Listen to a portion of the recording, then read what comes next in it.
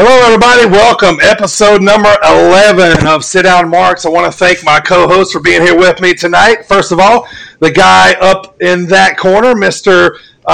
Texas Rattlesnake himself, now residing on the East Coast, Mr. SDM champ himself, one of my co-hosts, Primo Silver Fox. Always thank you, everybody. Episode 11. How far we've come so fast. Let's do it. Absolutely. All right. Next up, my other co-host. Couldn't do it without both of these guys, man. But this guy is from more around my neck of woods, the mean streets of Chicago. Like the meaner ones than the Road Warriors came from. Like way meaner than that. Everybody welcome AJ to the show. From straight out of your mama's kitchen. Here I am.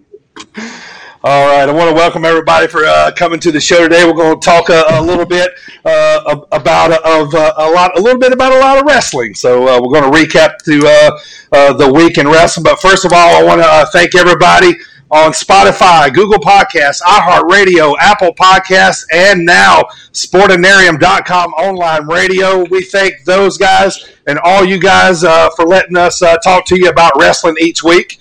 Thank you for downloading and subscribing, man. We are so appreciative. We're having a blast, and we thank everybody. You there listening right now. Yeah, you. Absolutely. We appreciate it, man. Thank all of you guys. So, all right, a couple things too. The sound alerts are going to be on. I'm dropping some brand new emotes right now on you guys. So I want you guys to all go check those out. I'm going to drop here a couple. Got a little Team Dirty, a little truck action. So have fun with those if you are subscribed and check those out, man. So those will be fun. So got those on. Let's talk about a little wrestling here.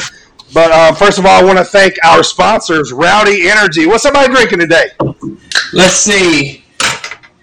You know I got me a couple Primo Wisers, some Rowdies themselves. I got a double here, double fist in them. I got sour green apple. I got strawberry lemonade. We're going to hit them hard tonight with all this wrestling information. Let's get it, boys.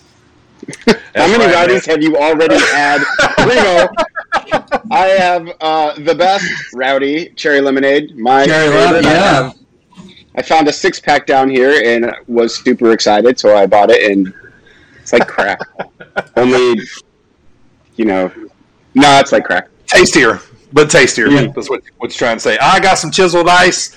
My second favorite flavor there, man. This one's so delicious. So I still want to know what that one tastes like. Yeah, they ain't got them there. And this is another one of the keto kind, man. So yeah, man. It's like an iceberg punch you in the face. That's yeah. You call Jerry the Titanic then. That's pretty good. So, by the way, how about this Ravishing Rick Rude shirt I'm holding? I've got. Okay, how sweet is that? That is amazing. That you had that shirt. Yeah, I was going to get mad when you wore it because I can't steal it from you because you're 3 times the size of me. Like it would be a nightgown. Yes. Yes, it would. But I might risk that just so I could have a Ravishing Rick Rude t-shirt. You know what? You could steal it from me and slice it right down the middle, and it would be the super sweetest robe ever.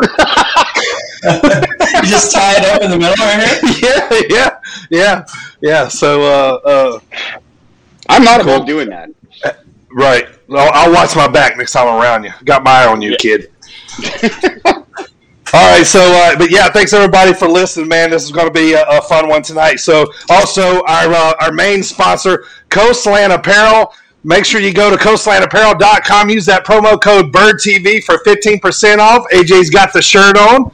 Primo is rocking both hat and shirt tonight. New shirt. Look at that new shirt, man. That thing is sweet.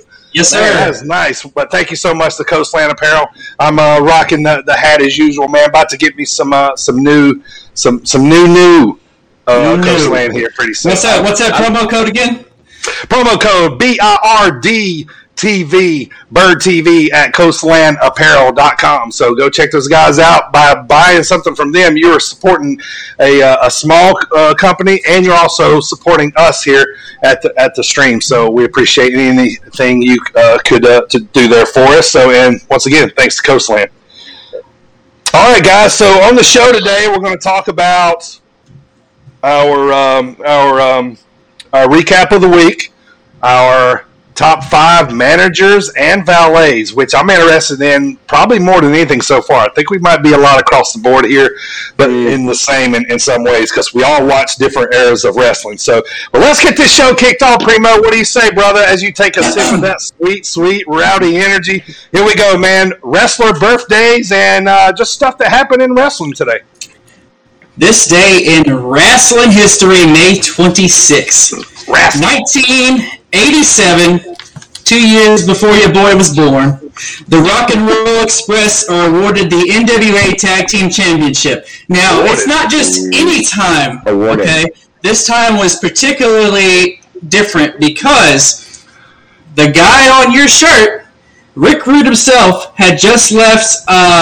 Him and Manny Fernandez had just departed Jim Crockett and WCCW. So therefore, and they were the reigning tag team champions. What they did was the NWA aired a previous match, and when the Express was going up against Manny and Ivan Koloff, they covered it up by saying that at the time Rick Rude was injured. But really, he had departed the company. They needed to slap the belts on somebody else. Rock and Roll Express got them, and that's how they did it. It was a phantom title change, 1987. Wow. I love was there a phantom place was there a phantom place that the change happened? I can't. I don't remember that one. No. Yeah, that's crazy. Okay. Another 1987. Wrestling for you right there. Couple of bad dudes here. The Iron Sheik and Hacksaw. Sheiky baby. I like Jim how you guys Duggan. do the Jim Duggan, and I do the Sheiky baby. I humble you. I will humble you. Arrested and charged with drug possession after they got pulled over riding together. The funny part about this is they were feuding, and this is when kayfabe was super alive. They were feuding. Kayfabe. Right, and so they got pulled over and charged together. Yep, that was a big deal. Let me tell you, Gene Mean. Yeah, that's always one of the road wrestling stories. Yep. Mm-hmm. Wow. Love Hacksaw. The 2x4. All American wife baby face right there, man. All day. All day. 1996. Let's move forward about 9 years. Did I do my math right? I did. WWF they had In Your House 8, Beware of Dog. Interesting title. I know.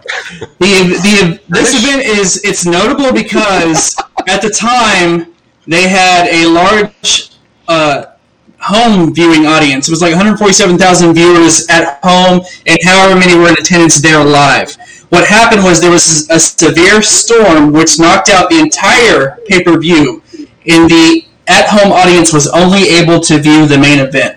This caused them to create a night 2, and just to satisfy the home audience, and it was also the last WWF event that was held at the North Charleston Coliseum in South Carolina. What was it called? Beware of Dog? Beware of Dog. Not Beware of the Dog, just Beware of Dog. Dog. I like it. It could have been Beware of the Dog. You know, I might have a typo. I'm going to go Beware of Dog. Beware of Dog. Moving on. So that's our three things in wrestling history today that were of interest to me. Wrestling birthdays on today. We have 1979. I don't know if y'all remember her or not. I sure do. Ashley Massaro. Oh, yeah. I do remember Ashley Massaro. Diva Search winner, something like that. She was definitely in there. She's definitely in there. Tough enough, something like that. Yeah. One of those. Yeah. Good looking blonde. Wrestling got exposed. Another beautiful blonde, 1982. Natalia, current women's tag champ. I don't want to talk about Natalia. You don't? Well, I have to later on in this. Yeah, and you're going to talk about Nia, too. And if you're not nice, we'll talk about Billy Gunn, pal. That's right. You're going to respect the name of Gunn, and you're going to spell it with 2 N's. I believe it's pronounced Kip James. Kip James. Not Billy Gunn. This is the kayfabe show. 1988, our final birthday. Original name you know him by, Dirty, is Babatunde, but now we know him as Commander Aziz. Yeah, nice. And that is Babatunde. May 26th in wrestling history. Thank you, everybody. Well done. Yeah, that was a huge story with Hacksaw and Sheik, man. That was big. Because the face riding with heels, and they found weed and drugs. Right. Like it's wow, Got into the cocaine a little bit. Yeah. Cocaine? Yeah, a little bit of that booger sugar. Right.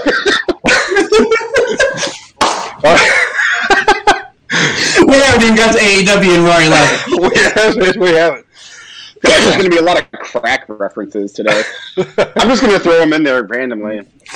All right, so let's talk about today's show. First of all, anybody watching today, we got some brand new stickers made. How about those? Yeah. Check those out right there. Beautiful.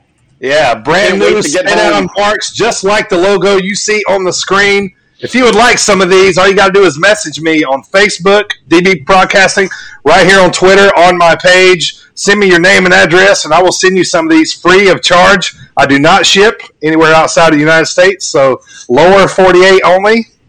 Let's keep it in the bubble, people. Yeah, I mean, our listeners in Russia, Germany, and Belgium. Sorry, guys. Man, I would love to send stuff to you over there. I swear I would love to send stuff to you. It costs too much. We'll see. Yeah. Especially nowadays. Yeah. In the future, if our pod keeps loading up in Europe, we'll get there. Absolutely, yes. Yeah, absolutely. yes, we will. Absolutely. All right, so once again, thank everybody for downloading and subscribing on Spotify, Google Podcasts, iHeartRadio, Apple Podcasts, and Sportinarium.com online radio. Primo, what time are we on Thursday night on Sportinarium.com online radio? 7:30. Correct. Right after their top attraction that they have on that radio show, which puts us in prime position. We are very honored to be on Sportinarium Radio. We are thankful, and we are going to keep grinding out and be on that radio show, radio platform as long as they'll have us. Absolutely. Yes. We are on after the Thomas Bryce show. Thank those guys so much for bringing us on, man. We are happy to be on there, getting our pod out to everybody else. So we appreciate it so much. All right, so if you guys are ready, man, let's. Not a whole lot of wrestling's happened in the last week. We didn't have any pay-per-views, so this is strictly what has happened. What? Oh, I thought it's just a normal weekly recap. It seems like it's not a lot whenever you don't have 15 pay-per-views to talk about. Right, I know. It doesn't seem like a lot. Like, oh, we're just talking about, okay. I'm like, all right, yeah. But watch, this will end up being the 3-hour pod today. So, right. Dirk Diggler play the Macho Man sound alert. Thank you, Dirk. Yeah, oh yeah, brother. All right. Let's get this thing going, AJ. Kick us off, man. AEW last Wednesday. What's up? Dynamite for Wednesday, May 19th. So, like dynamite. The show is Christian Cage versus Matt Sydal.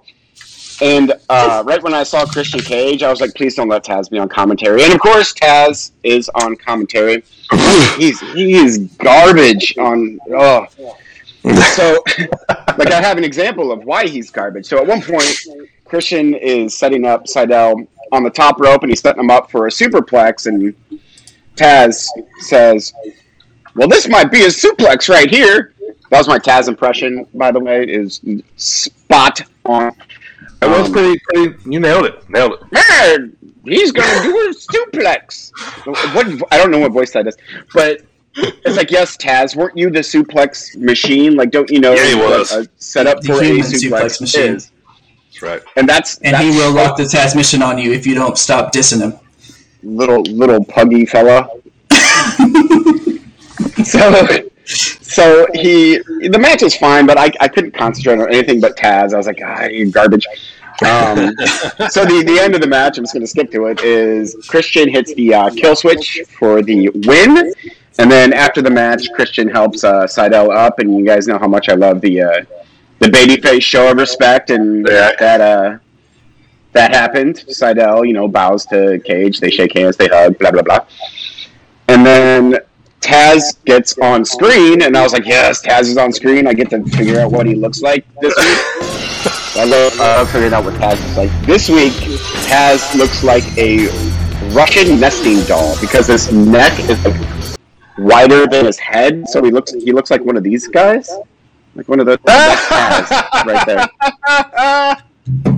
Only he's wearing like an FTW hat. Yeah, that's Get out of here, Taz. Anyways, so after the match, Ricky Starks comes out, and he's wearing a suit, and he forgot his shirt and socks, so he looks like a giant tool. You're only a wrestler. You only get away with that being a wrestler. Cameron Grimes. Cameron Grimes. Cameron Grimes to the moon. I feel like Cameron Grimes can do that, one, because of the $1 Million Man, and two, because he's Cameron Grimes. He can do what he pleases. And he's got a hairy chest. He does have a hairy chest.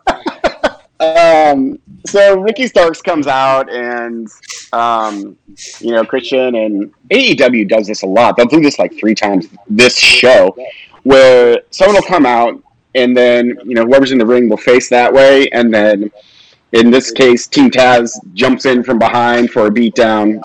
Yeah, AEW's been very heavy on that lately. They have done that so much. But it's never like I never roll my eyes at it. Right? It's not. Yeah. But it was great because then Hangman Adam Page comes out, and he has his drink, and he makes Ricky Starks hold his drink like the jobber he is. So Ricky Starks is standing there holding Hangman Page's drink, and he gets in the ring for the save. Not a bad segment, not a bad match. What jumped out to me in this was the suplex that Taz's son gave. I think it was. I can't remember who it was. It was nasty. Like it was a German, so he landed on his back, but he kind of like landed on his shoulder, like up against the ropes, like. It was Seidel, I think. It was that. Yeah, Matt. It was Matt. Yep. Mm-hmm. Yeah, so I was kind of like, like one of those makes you draw up, like pull a Randy Orton face. Yeah. So up next, there's a quick promo with the Varsity Blondes and Brian Pillman Jr., who I kept calling PBJ because in my notes I kept shortening it to BPJ, and then it just switched at some point. So now he's PBJ. He has a lot of work to do before he is anywhere close to his father. First of all, his hair isn't even really blonde. I mean, like the little fluffy mullet part kind of is, but like the top business part is like brown. So I don't even know why he's in the Hollywood Blondes. Yeah, he's just got a little patch in the back, but a little. He's still really green. He's only a couple, I would say less than 5 years into it. He is green as green. But if he can figure it out, man, this kid's got white meat babyface written all over him. He does. As long as he just keeps growing the mullet so the Kentucky waterfall continues to flow. It'd be a sad day if he cut that. Next cut the water off with the Kentucky waterfall. No, it must flow. Up next, we have a promo with Eddie Kingston and Jon Moxley. And I love this promo because, first of all, they're taking on the Acclaimed this evening. I love watching the Acclaimed come out every time. I do, man. I do. This one was good, too, man. This was good, too. Like when they ratted on Renee. Mox is, they're like, what? I forget what it said. Something, we want to be on the podcast. Like that. Yeah, they're like, your girl's calling me about oral sessions. Something like that. She's in my mentions. He said she's in my mentions about oral sessions. And then the music cuts, and the other guy's like, what? She just wanted us to be on her podcast. And then Moxley gives that dude a stiff shot, man. Did y'all see that? It was hard, man. He's like, go ahead, mention my wife again. Who are you to mention my wife? Well, they kind of talk about that in their promo because they just make the Acclaimed look foolish. Eddie Kingston calls them a rapper, and the other one is a rapper's friend. Like, that is how he describes the Acclaimed, which was accurate. I love that, man. Rapping skit come out and insults, man. I could watch that all day, man. I could if it was fun to me. there were a couple of good lines. It's just I can't be bothered with it. Yeah, it's just I love the little stingers. You know what I mean? Like who they gonna take shots at? Like and they they take her on the line of a PG show for sure, and the stuff that they make. Like my kid, if I had a kid, they ain't watching AEW right now. That's for sure. Is it PG? Is AEW PG? Allegedly, yeah. I mean, it ain't R-rated. I know that. I don't think so. Also, Kingston and Moxley make Here comes the money. Super kick parties, which was also funny to me because they're like, "Do you do super kicks? I don't do super kicks. How does one get invited to a super kick party? Do you have to do super kicks? Do we get invited to said party? I think you do. I you either have to deliver them or sell them. One of the two. Selling super kicks like door to door. Yeah, old ladies opening the door, you just kick them in the face and wander away. Yeah, I'm here for the super cake party. Okay, are you a deliverer or a seller? I think I'm more of a seller kind of guy. Okay, cool. Recipient. Go here. To the right, please. To the right. Recipient. This is your area over here in the foyer. Yeah, right. And you go and you sit down with like 15 other sellers, like the end of Beetlejuice when they're going in the doctor's when they're in like the waiting room. Only this time it's Austin Gunn and Matt Sydal and Ricky Starks all sitting in the stupid waiting room. Where are we going? What are we doing? Up next, Beetlejuice. What happened there? It's a natural progression. We found the rails and we jumped off. Dude, yeah, right. Like, if you think about how much Billy Gunn sucks, it'll go right into Beetlejuice. It's a natural progression into those categories. I'm sure. I hate Billy Gunn so much. So, match time. No, you're kidding. So, Eddie Kingston and Jon Moxley take on the Acclaimed, who are Max Caster and his non-rapping friend. Anthony Bowens is his name, but who cares? Right. He's the non-rapping friend. So, yeah, you already mentioned Moxley's stiff shot, which was hilarious to me. Yeah. And Eddie Kingston in the ring, like, I love Eddie Kingston, but he reminds me a lot of the Repo Man. Like, he has, like, kind of, like, the same look, and he, like, kind of shuffles his, like, belly around the ring and stuff. I think it's great. I love Eddie's looked like that for 20 years. I've been watching wrestling. He's looked the same, yeah. Oh, I love it so God, his promos are so fire. They were great. Well, same thing with Moxley. Like, both of those guys should just never stop talking. Yeah. So in the basically nothing match, you know, it was only to make it so Kingston and Moxley hop the Acclaimed in the pecking order for the tag team championships, which is, I love that they rank them. I think that's fantastic. One of those things that AEW does that's just wonderful. I like that too. But the finish of the match is Kingston and Moxley hit a wheelbarrow paradigm shift for the 1-2-3. Yep. Not bad. Up next is a quick interview with Chris Jericho, and Dean Malenko is back there with him. And so Jericho says that, you know, he'll answer the Pinnacles Challenge, you know, later on in the show. You gotta wait. And then he looks at Malenko and is like, hey, you better get out of here, otherwise you're going to make the man of 1,000 holds mad. And he points to Malenko. And Malenko was like, I think you know a few more than me. And Jericho just goes, I've forgotten a few of them. That's another thing AEW does. That's great. They make like little references / jabs at their former jobs. Yes. This is great. Jericho has the man of 1,001 holds. Yep. We're just arm bar, arm drag. Still one of my favorite Jericho promos of all time. Right. So after that, we go back to the ring where Tony Schiavone is standing in the ring with Ethan Page and Shavante. And he's in the ring with Ethan Page and Scorpio Sky. Yeah, my boy Ego getting some TV time. Oh, I cannot get behind Scorpio Sky. I think he sucks. I do. I think he's awful. I think his promos are terrible. Yeah, the wrestling is the best part about him, is wrestling. So he runs down Sting, and he's like, I used to love you as a kid, but you're not the same man anymore. Scorpio Sky impression. And it's like, of course he's not. Sting is 30 years older than when you were a kid. Like, it's like saying, like, oh, my grandpa isn't as, good of a wrestler as he used to be when he was 20. It's like, get out of here, Scorpio Sky. That's the dumbest thing I've ever heard in my entire life. He's not the same. He's old. Yeah, people age. Yeah. Your heroes, they grow up, they get old. I can't handle Scorpio Sky. Like, there aren't too many people in AEW where I just groan when they come on the screen. He's definitely one of them.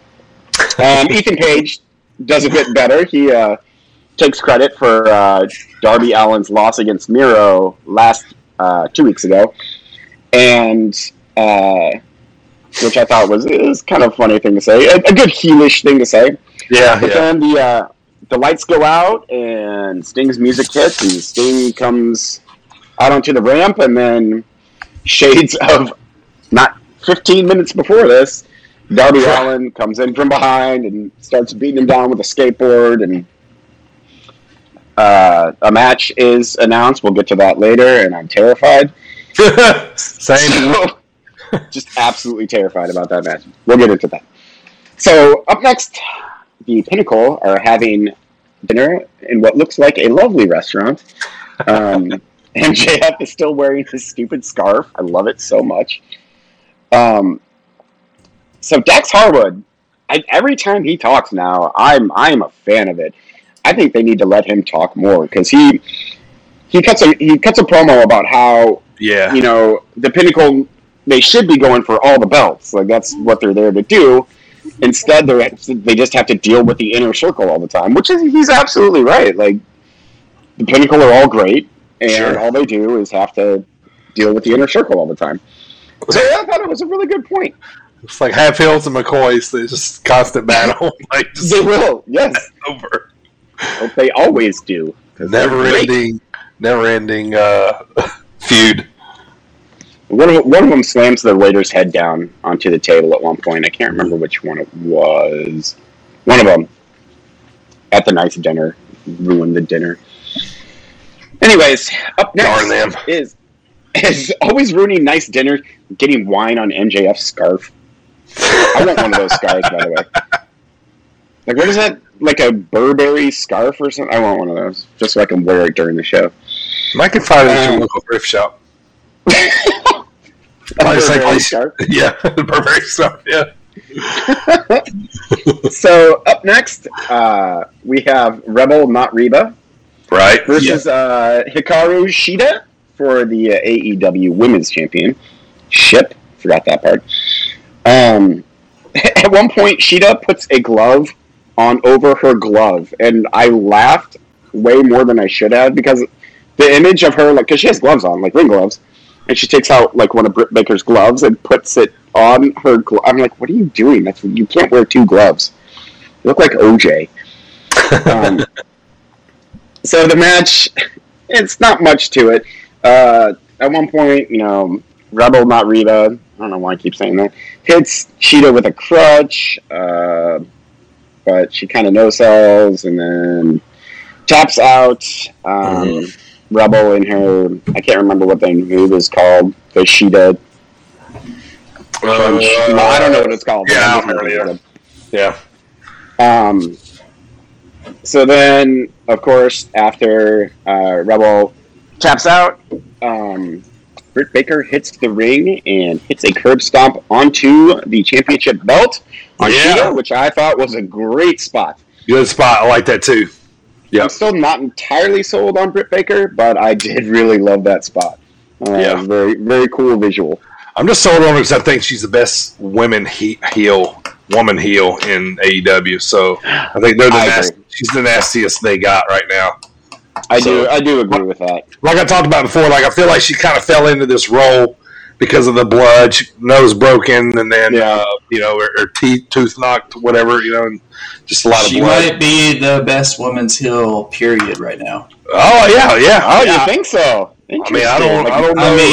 The only one that could compete right now is Charlotte. Charlotte, yeah. But she's not doing the nasty things that Britt's doing. I mean, she's doing underhanded heel tactics, but... Sure. You forgot about Nia Jax, I think. Oh, you're right. She wins. You're right. My bad. Nia Jax for sure. She's on like 8 wrestling shows a week. This is true. Her? We're about to start seeing her more, looks like. No. Acknowledge her. So, up next is coming to Primo's chest next week. Acknowledge Nia. Nia. Put like a little like Impact Wrestling sticker. Yeah. Acknowledge Nia. So, up next is another backstage segment. It's taped after the match where Orange Cassidy got injured, and Omega goes back to the little medical area with Don Callis, and Omega wants Orange Cassidy to be the AEW mascot, which I thought was a pretty funny line.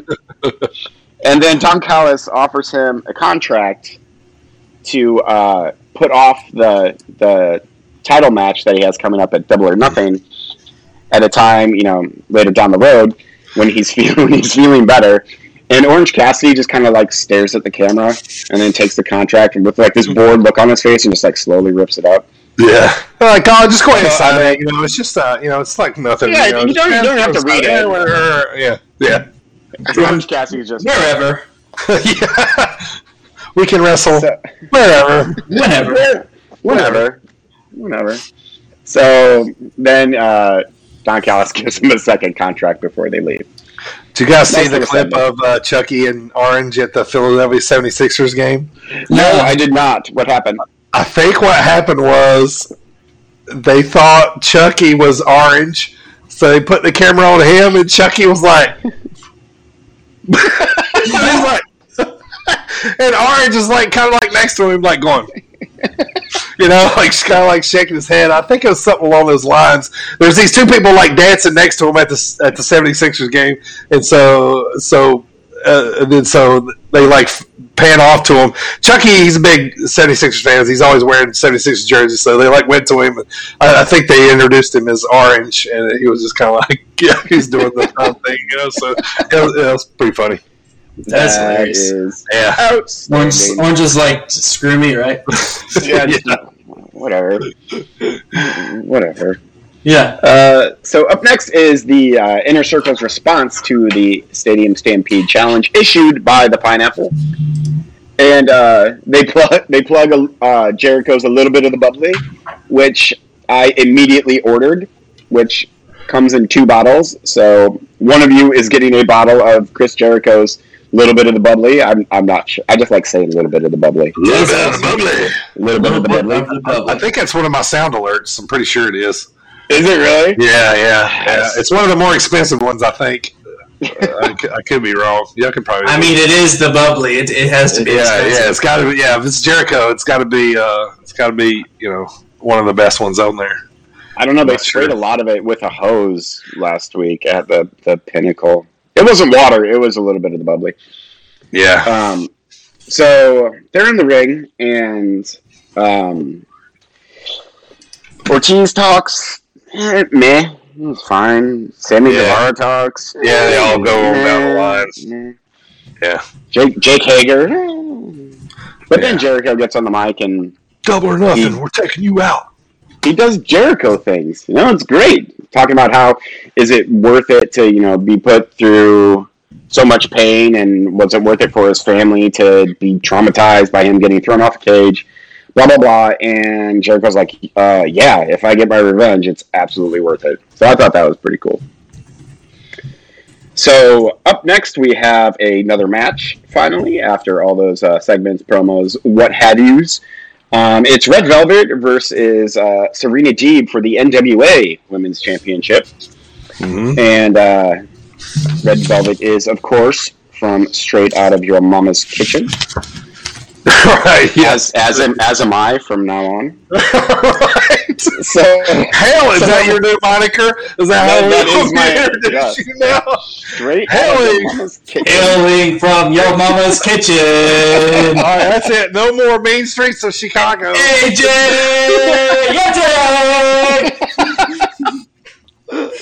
Straight out of your mama's kitchen. Straight out of your mama's kitchen. That's it. I love it. It's such nonsense. Why would you be from my mama's kitchen? Pretty sure I don't remember you living there. Like, are you biscuits or like? Yeah. What's your story, Red Velvet? I don't remember you being. Are you right? Right. You look at me funny, broccoli. This is off the rails. So the thing about Billy Gunn, you don't even make broccoli in the kitchen. That's the worst part about it. Wait, where do you make broccoli? Yeah, you grow it. I don't know why I said broccoli. I was just thinking making. I mean, you steam broccoli in the kitchen. I steamed some yesterday. Yeah, I should have said like pancakes or something. I don't know. I've never actually made broccoli or pancakes ever in the history of ever. I'm not much of a cook. Yeah, you haven't made pancakes. I know this. I used to work with you. I know this.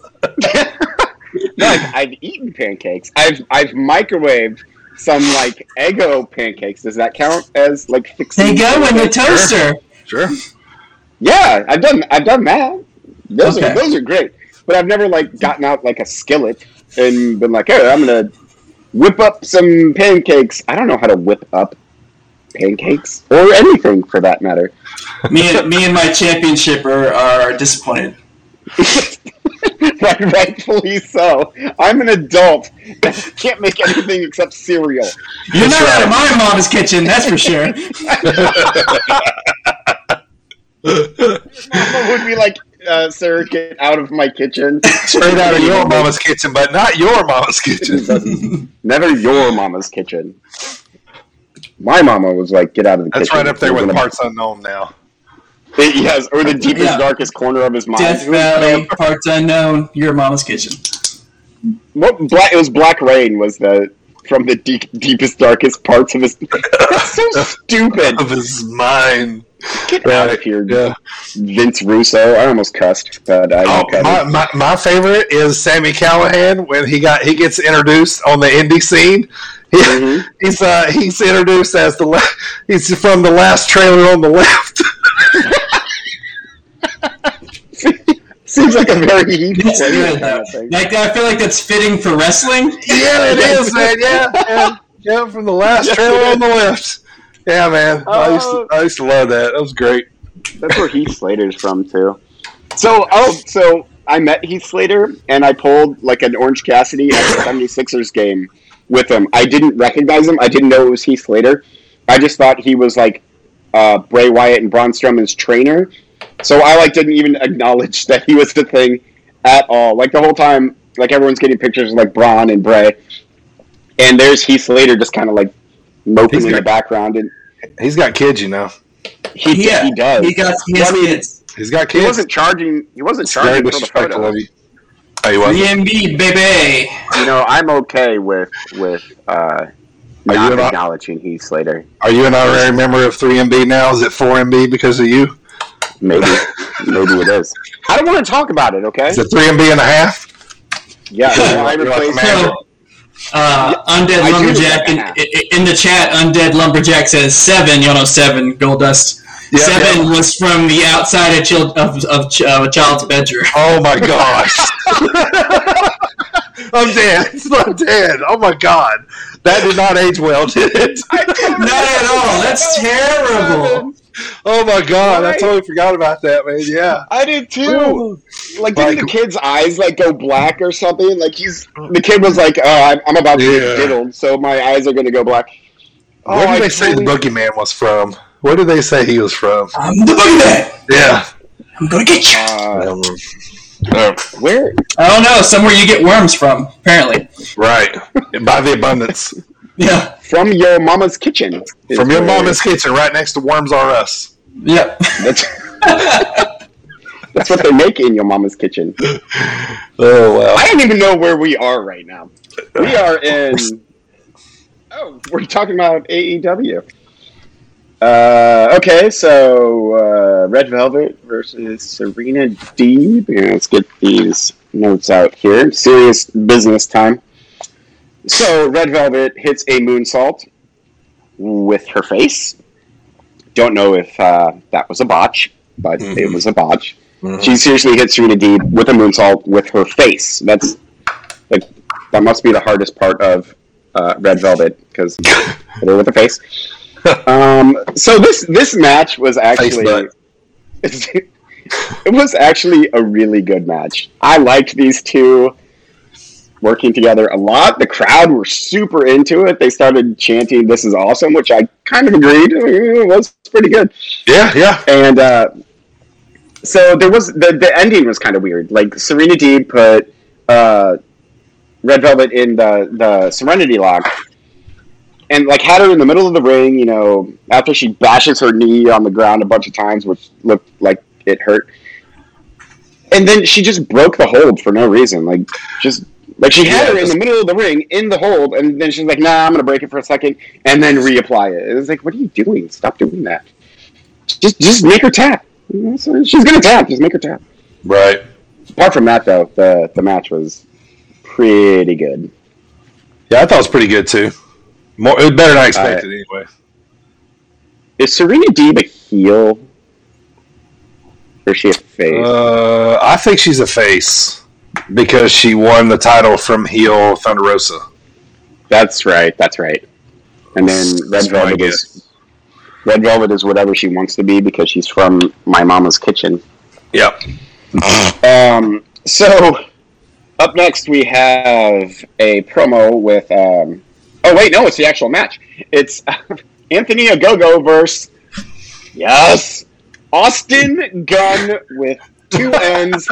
Guess who I want to win this match? If you're not done with that, I got 2 words for you.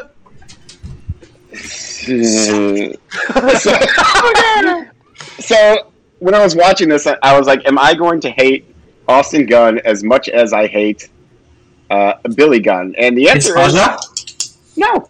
It wasn't. I don't. Austin Gunn, he had a lot of babyface fire, and he got some moves in on Anthony Ogogo. I mean, Ogogo didn't sell them, but he definitely got his digs in. Sure. But then Ogogo hits 2 bread baskets. So give him a 2-piece. And then he was like, "Yeah, that's not enough." And okay, so they're claiming that. So Austin Gunn starts bleeding from the mouth. And it's like, so are you saying that he has internal injuries right now? Like he's bleeding internally from Ogogo's breadbasket punches? Right. It was weird. It was a weird way to sell it. And then Ogogo was like, "Wait, that's not enough, mate." That was British and awful. So he like gives him a pop-up breadbasket punch, and that'll do it for babyface Austin Gunn, who I do not hate nearly as much as Kip James. Did you see the headbutt there at the end? That's how. No, that's how Go-Go, right there at the end when Austin popped up, they collided heads, and because right there after he hits him in the breadbasket, he drops. He's kind of sitting there looking at him. He's wiping from his face. He took like an inadvertent headbutt there at the very end of the match. Yeah, it was quick. Like you had been watching maybe 3 or 4 seconds to see what happened, but it happened. They dropped. They showed Go-Go, and it started trickling down his face. He wiped it off, and then they went. Yeah. See, I thought that was from the blood packet in Austin Gunn's mouth that he had, and I thought he just spit it at Go-Go. I didn't see a headbutt. Well, I seen a headbutt. I don't know which one they did, but I thought it kind of looked. I mean, shoot, they might have worked to me. I thought it was possibly a real headbutt. Yes, I got marked. Up next, where are we? Is the breadbasket from your mom's kitchen? You know it's from my mama's kitchen. Had to ask. Oh yeah, carry all them biscuits. Bread basket, bread basket. Yeah. She puts the biscuits in the biscuit hamper. What is a biscuit hamper? My bread basket area does look like a can of biscuits. So a bread basket's like a wooden thing you hold your bread in that you make at home. It's not like you go buy them at the shelf. No, it's like a hutch for your bread. Yeah. Oh, yeah, it has like the little lid on. By the way, I'm changing Ogogo's little belly punch from bread basket to biscuit case now. So. It is not a biscuit case. Right in the biscuit eater. Right in the old biscuit eater. So after that match, we go backstage, and it looks like Christopher Daniels whispers something to Frankie Kazarian, and I think they're playing it off like he's going to retire. Which Christopher Daniels has been wrestling for 90 years, so sure, it'd be cool. Like, I would like to see him go, actually have some sort of send off in AEW though. But still, that's what I think they're going for. And then after that, Frankie Kazarian says he is coming for all the members of the Elite and uses the word recompense, which, me being the nerd that I am, marked out a little bit. Like, recompense. It's like saying, whippersnapper or balderdash or something like that. It's just very old-timey. I loved it. Gotcha. Because I'm a nerd, you see. So after that, they did this weird picture thing where they cut to commercial, but then Sammy Guevara comes out and he's holding cue cards and he's dropping them like the stupid Love Actually movie, and I just skipped the whole thing. And I was like, I don't care about this. Stop it. So up next is Miro, who thanks Jesus Christ for his victory over Darby Allin. Oh, he's so great. And then Lance Archer comes out. Yeah, this is a great exchange. Like, Miro lays the law right here. I love this, man. This was good. He rips on Murder Hawk. He rips on Jake twice. And then, this is good stuff. Go ahead. I love it. This is good. Then, I love that Lance Archer calls himself, the original beast of AEW, but he has, the two little, baby, pigtails on top of his head. I'm like, how are you, a beast with, two little baby pigtails? Which made me laugh even more. Right. But I'm so digging what they're doing with Miro right now. They're finally pushing him to be this unstoppable monster. Love it. Yep. So main event time. We're all right, hang on 1 second. My favorite line of the whole Miro thing.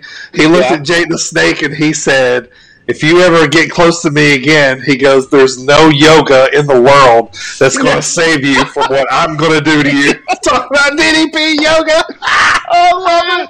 That was so such a good line. Yeah, he called Jake. He said something like, every time you come out here, you always bring the old man to hold you back, and then you can hear Jake go, "Old man," you can hear him, and then Miro kept talking this was a great promo. Probably his best one to date in AEW, I think.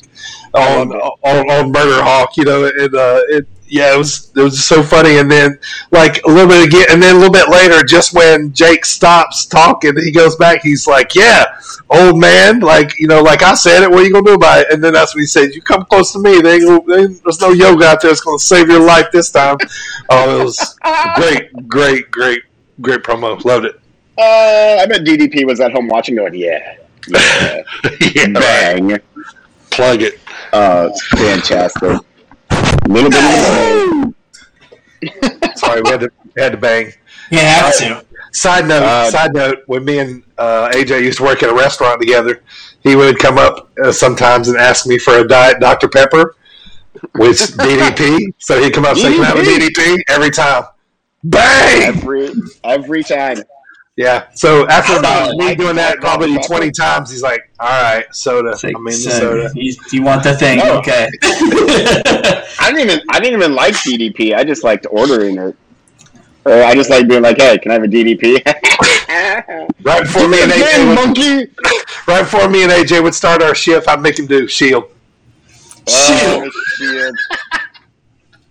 Back when Roman sucked. Before he was awesome. Yeah, either that or... Yeah, right. Yeah. He did that a lot too. Bro. Sure did. We had fun. It was fun. So we are finishing main event. AEW. Main event. Young Bucks versus the Varsity Blondes. Only one of which is blonde. for the AEW Tag Championship. How about Nick's thing he wore on his head? That was so great. Like the little thing with the dangly things. It's like it was like wearing a boa, but like on your head, like kinda, like in the front.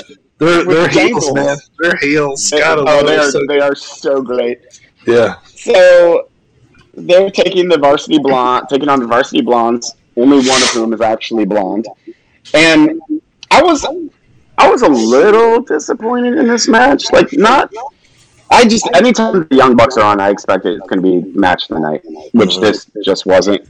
And what's the other Varsity Blonde's name? The one who looks like a poodle. The other one that with not Pillman Jr., but the other guy. Yeah, the other one. Blonde number 2. Yes, Mr. Blonde number 2. Stinky Pete. His name is Stinky Pete from here on out. Sure. Are you looking? There was a cool spot, Primo, where Nick Jackson. He does old school, Taker's old school, all the way across the ring. Yes. And at one point, he almost falls when he hits the other corner, and then he stomps on Griff Garrison. I was about to say, is that not a wrestler's name? Griff Garrison. Put that up there with Biff Busick and Duke the Dumpster Drosy. Right, yeah. He has a terrible look, by the way. Griff Garrison, sorry. Peter Griffin. He looks like if is that your first is that the first impression? For Dirty Day. Yeah. I haven't done it yet today, I don't think. Not yet. No, you did one earlier. Anyway. I just don't remember what it was. Okay. Griff Grifferson, he looks like if a group of 50-year-old ladies were going to go out in 1988 and have a girls' night. Griff Grifferson is how one of them would doll themselves up. I realize that is a completely weird reference, but that is what I pictured in my head. I'm like, that lady from 1988 is going to have herself a girls' night. Don't ask me where it came from. I don't know. Quit judging me. I'm going back in my mom's kitchen. We did Hacksaw. Jim Duggan earlier. Yes, Hacksaw. Thank you, Primo, for no selling my nonsense that was coming out of my mouth.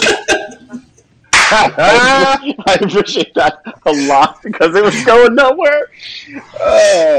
Good God. Off the rails. Main event. Main event. So, kind of disappointing match. Varsity Blondes, of course, lose, as everyone knew they would. And then to end the show, Moxley and Kingston, of course, come out for the beatdown. Overall, pretty solid episode of AEW. Not as good as last week, but last week was like a pay-per-view junior. So pretty good, though. Not bad. Yeah, I think so, too. And, like I said, this wasn't the greatest match. They kind of want to do the spray spot, at the end with the chick that was coming out with the Varsity Blondes. But I don't know, kind of, put the Varsity Blondes over a little and, kind of expose them a little bit. The Bucks make them look good, but, so, it was okay. Yeah, got some work to do, but, it's for what it was, not too bad. All right, next up. That's right. Johnny B. Yeah. Impact for last Thursday. Impact Wrestling. We start off the show. Impact is on Access TV, channel 340 on DirecTV. I have no idea anything else. But they start off right with the show with a graphic of Jerome Young, a.k.a. New Jack, rest in peace. 1963 to 2021, which would make him 57, 58 years old. So, any of you guys see New Jack wrestle in person ever?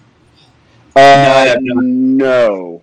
You did see him wrestle on TV though, pay-per-view, ECW. Yeah. One of those guys. Yeah, one of those guys, I mean, we've seen the dark side of the ring, so everybody kind of knows the backstory if you didn't know already. But it was one of those guys that you he got your attention when he came to the ring because he had that kind of background of being crazy. The same feeling when Nick Gage comes to the ring. That's I said that, watching both of their dark side of the rings, like those are two guys I would legitimately be scared to see in person. Terrified. Right. I would be terrified. Yeah. Both of them. Yeah. So, but rest in peace, New Jack. I did get to see him wrestle live one time at an ECW house show, and it was, I feel like it was him and somebody else against the Nasty Boys, and it was, probably in front of maybe less than 100 people, and these guys went at it. He walked out of there with a crimson face, and he lived up to his gimmick in the ring, and it was interesting to watch. And he had a lot of crazy battles, and so thank you to New Jack for entertaining us. All right, so let's get started with Impact. We start out with Rohit Raju versus Jake. What's my name? Something! All right, so these guys wrestle. The match starts breaking down. Shira is Rohit Raju's kind of man in the corner. He's kind of big, jacked up dude. So the match starts breaking down. He gets involved, and then there's a kind of a pretty good botch here. So they're going to do a table spot. They got the table up against the corner of the ring, and Shira's standing there. He's about to take the spike into the table. Well, something jumps too far back, and Shira misses the table off to the left.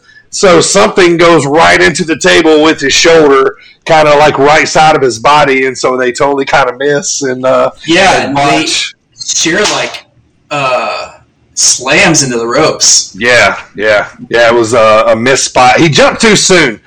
It looked like Shira was in the right place, but it was like something, like he jumped too soon. But anyway, so it looks like they're going to start a little feud. Jake is going to be the Impact champ at some point. It's coming. It's coming. All right, next matchup, not a whole lot. Kiera Hogan versus Tennille Dashwood with Caleb, with a K. Interference happens. A couple girls run in from the locker room. Next thing you know, everybody's out in the locker room.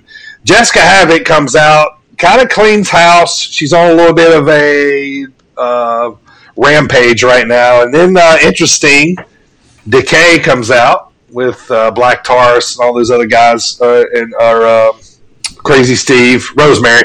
They all come out, and they're kind of applauding Jessica Havoc, and they're kind of standing there, and they're like, yeah, and then so she's kind of smiling, laughing, kind of turning her head to the side. So it kind of looks like she's going to be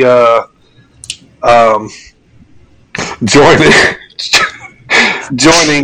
Decay. So that's looks like they're kind of like recruiting her. So next matchup, Petey Williams versus VSK. This is Petey is he's the original Canadian Destroyer. He's this was kind of a good match, man. It was really interesting. Petey wins with the Canadian Destroyer, and so that's how that one finishes up. So I love Petey Williams. I do too, man. He's great. He's always been great.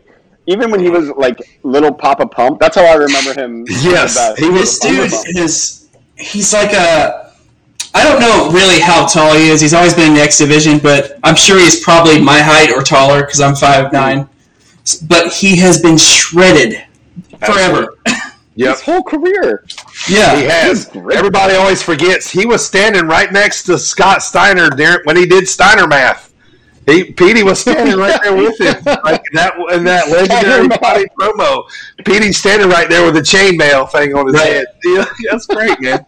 Yeah, I love Petey too, man. Best Canadian destroyer in the business, no doubt. Ever. Just ever. All right, next up, some new feuds getting started here. Promo backstage with Rich Swann. He's calling out Morrissey, a.k.a. Big Cass. He can't just come in here and, take over shop, So, but anyway, so they kind of pan in the camera close on Rich Swann, and Morrissey gives him a huge boot, dude, like out of nowhere to the face. Knocks him out, so Morrissey kind of stands over him, holds his hand up, and so looks like they're going to start. SAWFT. Yeah, so It's not even how that's spelled. I actually watched this video the other day with the Skywalker Smack Talker on it. Oh, yeah. Is it where he just gets absolutely destroyed in the ring and has to get taken to the hospital? No, he was just like shooting on like different promotions, like Oh, really? Yeah. He's got a lot of like videos out there like that where he shoots on people. All right, next up, promo backstage. That was it. We go, to more backstage. Swingers Palace Casino. Everybody's back there betting on each other and, that kind of stuff. So nothing really going on. So, but Johnny Swinger. He's good. He's good, but the laugh is so obnoxious every time. Like, I'm just like, it's obnoxiously annoying. But it does its job. You know what I'm saying? Yeah. I like when he says daddy. And he's like a cutback to the old, like, his gimmick is like the old circus wrestlers, Right, like the old Carney. Yeah. I love when he says Mizarks, too. He calls them Mizarks. Yeah. All right, next up, so here we go. The meat of the show starts. Moose comes out. He's very serious. He's got a suit on from top to bottom. He cuts promo on Omega, tells him that he's the true wrestling god, blah, blah, blah. Well, Omega's music hits. We get in our first little face-to-face. So Omega comes down with Don Callis. They come out and they face off. Callis starts talking to Moose about he's never won anything in his life. And he goes, "You've never won anything in football," which he played for my Falcons, so of course he didn't win anything. And then... and then the funny thing was that he goes, Callis goes, "You was even in Ring of Honor, and you didn't even win a championship there." So that was kind of a low little stinger. Yeah. So and then so just continue to talk about he won no rings in football, no championships. What makes him think he's going to beat the best in the world, Omega? Blah blah blah blah blah. So they act like they're going to start mixing it up a little bit, and then Gallows comes out, and looks like they're going to jump on Moose, and then a little bit of a swerve. They do some little tricky TV action, and it's like zzz, and it's black. Sami Callihan's logo comes up. Zzz. Sammy's back. He's all of a sudden standing in the middle of the ring with a baseball bat, clears everybody out, right? And then he pulls like a Undertaker. The Fiends type. Yeah. He's got like this. He's doing like this little hacker, which is funny because that was his gimmick when he was in NXT. In the very, very beginning. So anyway, he's doing. So he shows up in the ring, runs everybody off, and then so it's kind of Moose and Sammy there, and then they go to commercial and come back from a commercial. It shows Sammy walking down the hallway, and Moose comes out to him and says, "Don't expect an apology from me." And Sammy's like, "No." He's like, "But whoever wins between you and Omega, I'm coming back for my title," basically. So next up, right before main event, Rachel Ellering and Jordan Grace. Backstory, they both just lost the tag team titles. So Scott D'Amore puts them against each other in a match. Rachel Ellering wins. And then they hug at the end of the match. And... we'll see where that goes. All right, so main event. Interesting. Primo's boys, Finn Juice against Ace Austin and Madman Fulton. All right, so this is for the tag team titles. Okay, so a little weirdness. Finn Juice wins and retains, but after the match, they're attacked by Violent by Design, which is Eric Young, Rhino, Joe Doring, which if you don't know Joe Doring, he's a big Texan-looking dude. He wears the old cowboy boots like Dusty and all those guys used to wear back in the day that look like boots. He's a big-time wrestler over in Japan. He's kind of known for tag teams, but he's been over there a long time. So anyway, so it's him and Rhino. They cashed in this Call Your Shot cup that they won at the pay-per-view, and then so they cashed that in like the Money in the Bank briefcase. Eric Young says, "We're calling our shot right now." Well, Finn Juice had just been through a big, long match, 20, 25 minutes or whatever. And so, anyway, so Rhino and Joe Doring are in a match with Thin Juice and Gore by Rhino, and Doring with he does like a big hard kind of Texan Bradshaw clothesline. Clothesline for win the match. Like the lariat. Yep, and then brand new and new tag team champions. Impact tag team champions is how it goes off.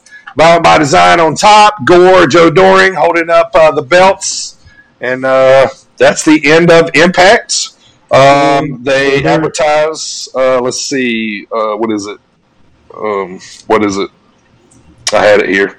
Oh, June the 12th is the next pay-per-view, Against All Odds.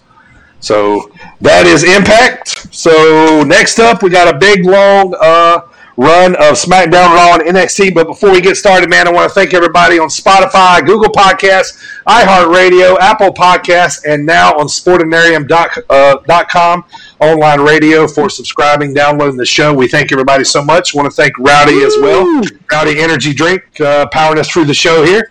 Go to my Twitter page, Dirty Bird, with 2 eyes in the bird 33 over a Twitter, and get our use my link there to order yourself some Rowdy. Also to coastlandapparel.com, www.coastlandapparel.com. Use promo code BIRDTV, BIRD-TV. And thanks to our sponsors. So, all right, Primo, Friday Night SmackDown last week. Let's get started on that, man. What happened? All right. Get you a little drink. Everybody, sit down, buckle up, because you're about to listen to the champ talk for a few minutes. Oh, boy. All right, SmackDown recap. Show opener. We opened the show up, so it was announced over the weekend, I believe, it was actually prior to that, it was before Friday, that their live events, WWE live events, are going to start in July. Mm-hmm. So they opened the show with Sonya Deville in the ring, and all the champions on the stage, minus Champions Roman. Parade's what they call it. So correct. So they had a Champions Parade where she goes through, and first of all, she runs down the Mysterios. Right, she does. Which is hilarious. And so basically, she goes through all the champions. It ends up towards the end there that she's like, "In your Universal Champion Roman Reigns." Out comes Paul Heyman. He's like, first of all, relax there, Sonya. We'll come to you out when we want to come out. Right, yeah. So that never happened. Roman never came out, but a brawl between the women's champions and former women's champions plus Bayley did break out, which led into a 6-women tag team match. And that ended up being the first match of the night, and Shayna, Nia, and Bayley defeat Natalya, Tamina, and Bianca in the first match. All right. Way to start out with a big heater there, boys. Woo. Yeah. Get the Thunderdome going. Yeah. Earl. All right. Yeah. So, then we have... This part actually had me laughing. So, King Corbin comes out. You remember last week, Shinsuke stole the crown, man. Yep. So, King Corbin comes out. And he's just like getting ready to do the match. And then they play this package of all the things that Shinsuke's been doing with the crown since the week prior. And it's like him... riding in his car and doing and everything. He has the crown on. He's having a good old time with this crown. And then afterwards, Corbin's like, I was just ready to have the match, but now I saw that, and I'm really ticked off now. So he starts talking about how it's disrespectful. He's not the real king. You may call yourself the King of Strong Style, but I'm King Corbin. He calls Shinsuke out, but instead of Shinsuke, we get this electric guitar-toting man named Rick Boogs, B-O-O-G-S. Rick Boogs comes out. All right, yep. Oh, my God. Eric Bugenhagen. That's where he got the Boogs from, because his name's Eric Bugenhagen. He's been in NXT for a while, kind of a flash in the pan. He had a small little, like I said, flash in the pan where he used to have this gimmick where he came to the ring and he played this air guitar, and he would just be like just be totally get into it, like doing a solo, all kinds of stuff. But he's been on commercials lately. He's the Old Spice guy. Yeah, that's him. That's the same guy. Okay. Yeah. You know, I thought I recognized him. You know. Yep. There you go. So Eric Bugenhagen. You can have enough air guitar people between him and Cool Kyle O'Reilly and wheel guitar player Elias. So you want to get over play guitar. And if we have Legends Night, you know, honky tonk. So he couldn't play the guitar though. Like he was terrible. Like he was just moved his hips. Yeah, he just moved his hips. We might have. We'll replace that with Double J. So he comes. So Rick Boogs comes out. He introduces himself, and then he says he's about to rock out for the real king. Yeah. And he begins to play Shinsuke's intro as Shinsuke comes out. So he's out here. I like it, man. He's ripping for Shinsuke's intro. And, you know, Shinsuke, he's all about, you know, being the artist and, you know, doing the whole thing. And so he was into it, you know. And that made it 10 times better. Passing out. And I love Shinsuke so much. I love him. In the middle, so they ended up having their match, Shinsuke and Corbin. But in the middle of the match, there was a distraction by Boogs where he stands on the announcer table, starts playing the music again, and which causes Shinsuke to win over Corbin. And then Rick Boogs plays him out as they leave. So I have a problem with this match. So first of all, like I loved Rick Boogs playing Shinsuke's theme so much. I love Shinsuke so much. But he is like he's a world-renowned wrestler, like one of the best in the world. Why is he beating Baron Corbin with distraction finishes and roll-ups and stuff? I get angry. I mean, I love that Shinsuke's finally winning. Like maybe they're going to do something with him. Yeah. But why, just let him win clean. Like just put him over clean. Yeah, he's like stuck in the. He's been stuck in like the comedy mid-card section. Yeah. Yeah. And let's be honest, his biggest feat so far is probably winning the Rumble. The Rumble, you know what I mean? And then that was kind of, and then they were going to India, so he had to lose to Jinder Mahal, so they could have an Indian champion. That's the modern day Maharaja, so relax. We respect him. Yeah. I will not acknowledge him. No.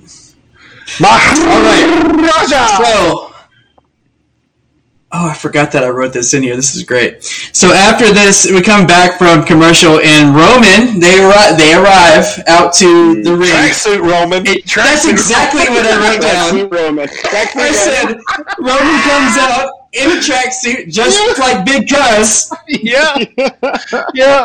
Nothing says like business than a tracksuit, right? I'm going to kick your tail. So just like Big Cuz the Rock, he comes out in a tracksuit. Roman, this was good. I did like this a lot. He said, Paul,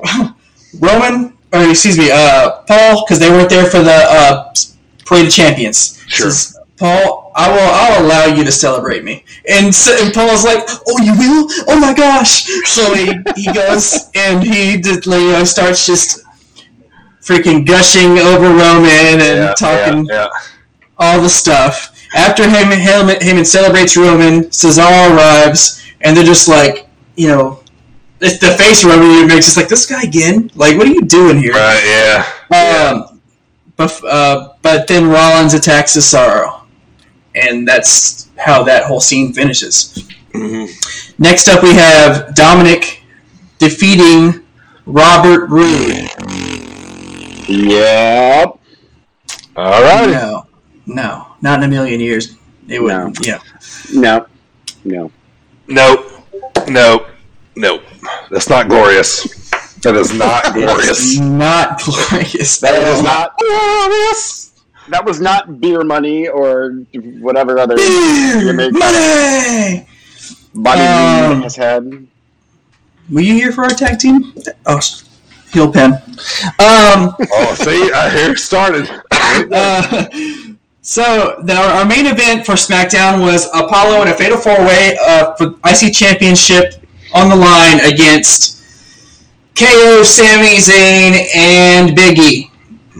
They had the match, but in the middle of the match, we had a return, my friends. We've been seeing the promo packages, the video packages for weeks now. Yeah. Aleister Black finally returned. Yeah. Love it. Come back. Black mass to Big E. Mm-hmm.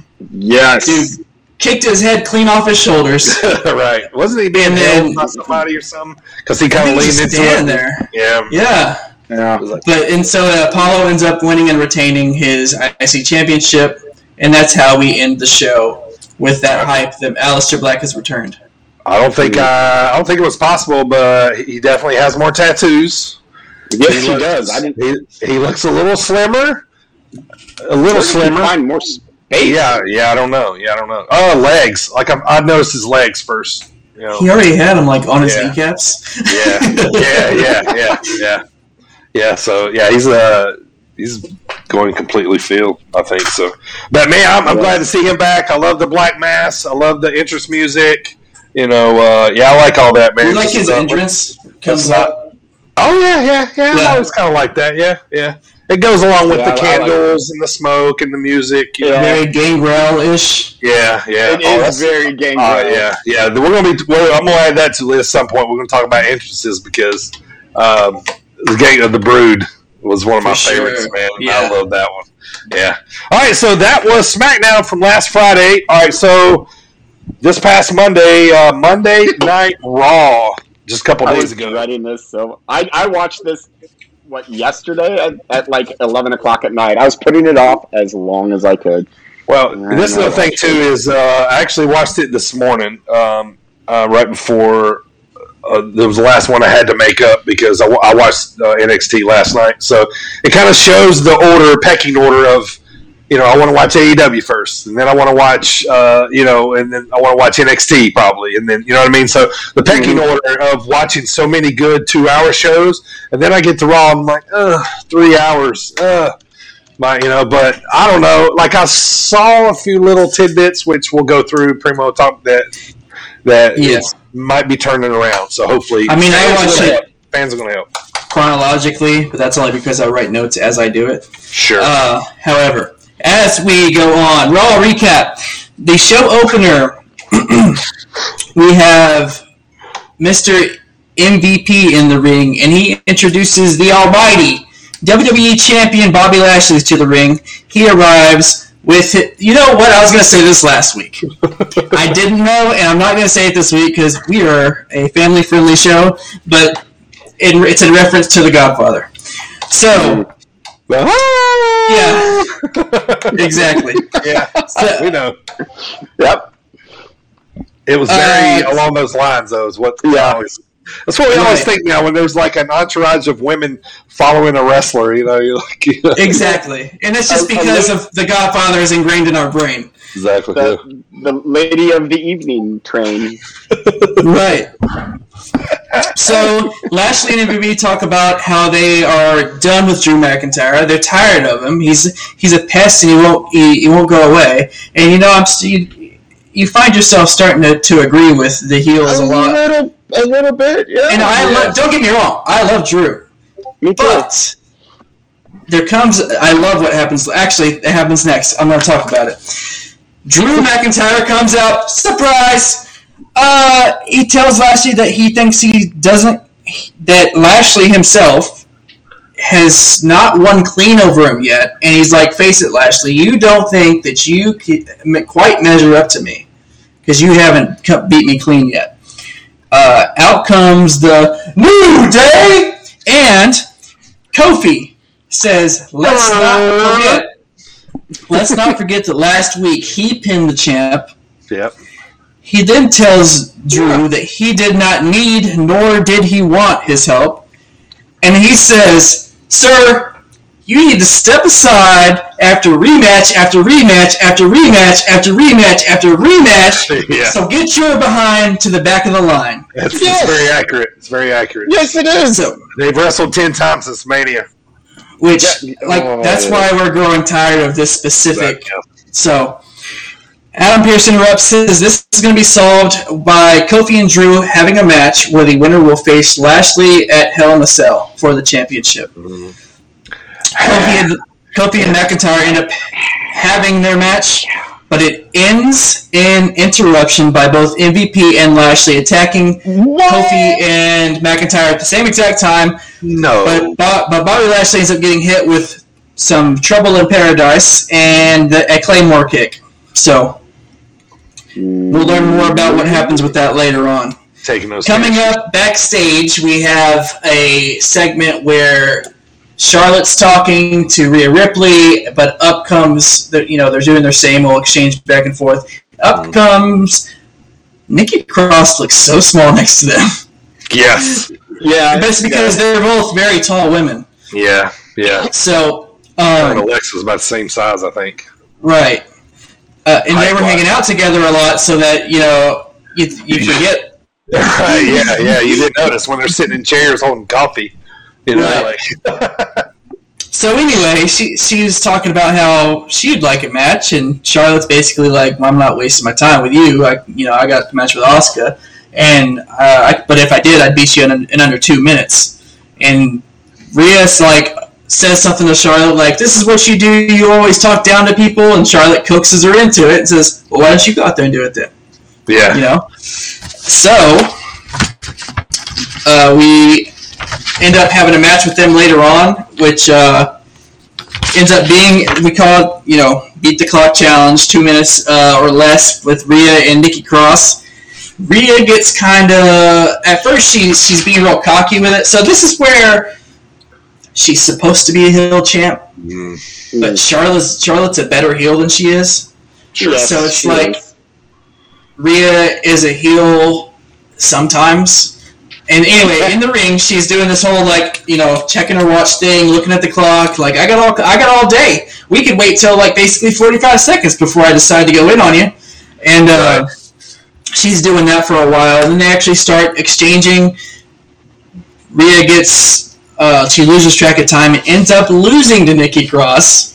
At which time, Nikki Cross. Charlotte Flair comes out. And she's laughing at Rhea Ripley. I loved it, though, because she gets to the floor outside the ring, and Nikki Cross is just like, she won. She's so excited, and Charlotte's like, she's like, get away from me. She's like, get out of here. I don't need no fans. She's like, you're too close. You're too close. Nikki Cross. Nikki Dane. And that right there, makes Charlotte a better heel. So... Backstage, we get the news for the Kofi and Drew match because they're upset. There wasn't a definite finish to the match, so there wasn't a result of who's going to face Lashley at Hell in a Cell. Right. So he says this coming Monday there will be a rematch between Kofi and Drew, and the winner will face Lashley at Hell in a Cell, and not only that, he talks to Lashley and MVP later in the night and tells them that if they interfere in the rematch next week, then they will be suspended without pay for 90 days at least. Ooh. And then he tells Lashley, he says, "You look like you can afford it." Yeah, right. Yeah. I'll take 90 days off. Yeah. Why not? So we have Charlotte Flair defeating Asuka. It's such a wrestling, what's the word I'm looking for? You're suspended for 90 days, and then somebody gets suspended and makes a big return. Oh, yeah. Or they come back as, what did Hogan? Hogan got suspended, and then he came back as Mr. America. Mr. America. He's like, I'm not Hulk Hogan, brother. He's just like, Mr. America is just like, doing the whole thing. It's like I think the minerals and the treasure. It's you. Oh, did he ever get unmasked? I don't remember if he did or not. But when he did, they were like, we just knew it was him the whole time. Yeah, that was the whole thing. I feel like Hulk got reinstated, so it was like a thing that it was like a secret between the fans and Hulk Hogan. Yeah. It was like, shh. Wrestling. Yeah, I love wrestling. So next up we had another match between Shelton and Cedric Alexander, except Shelton's in the ring first. Cedric comes out with his annoying voice and talks for like 5 minutes, I swear. The worst voice ever. At first I was like, why does he sound like Chris Rock? But then he started getting even worse.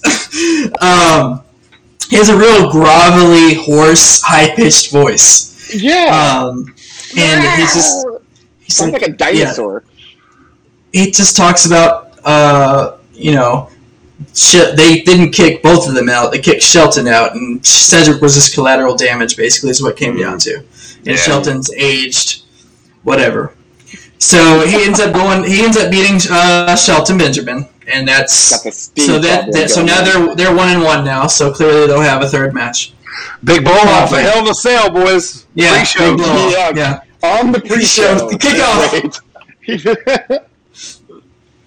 This one right here, and I actually saw I don't remember if it was a tweet or just a message from Randy Orton later about this. But so Matt Riddle, the original Bro himself, has a match with Xavier Woods, and he ends up.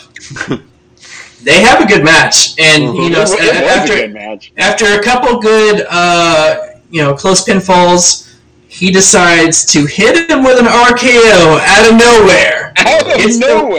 Gets the 1-2-3, and then gets on the ropes, does the Randy Orton pose.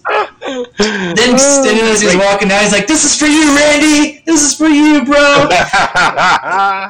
Good stuff. I saw this. I saw I don't know if it's probably Randy Orton, just working, but he was like, "Don't steal my crap." Basically, was what he said. Yeah. Because people would if they weren't partners, and if they weren't doing the whole like Matt Riddle's under the living tree idolizing Randy Orton thing, then it would be a problem.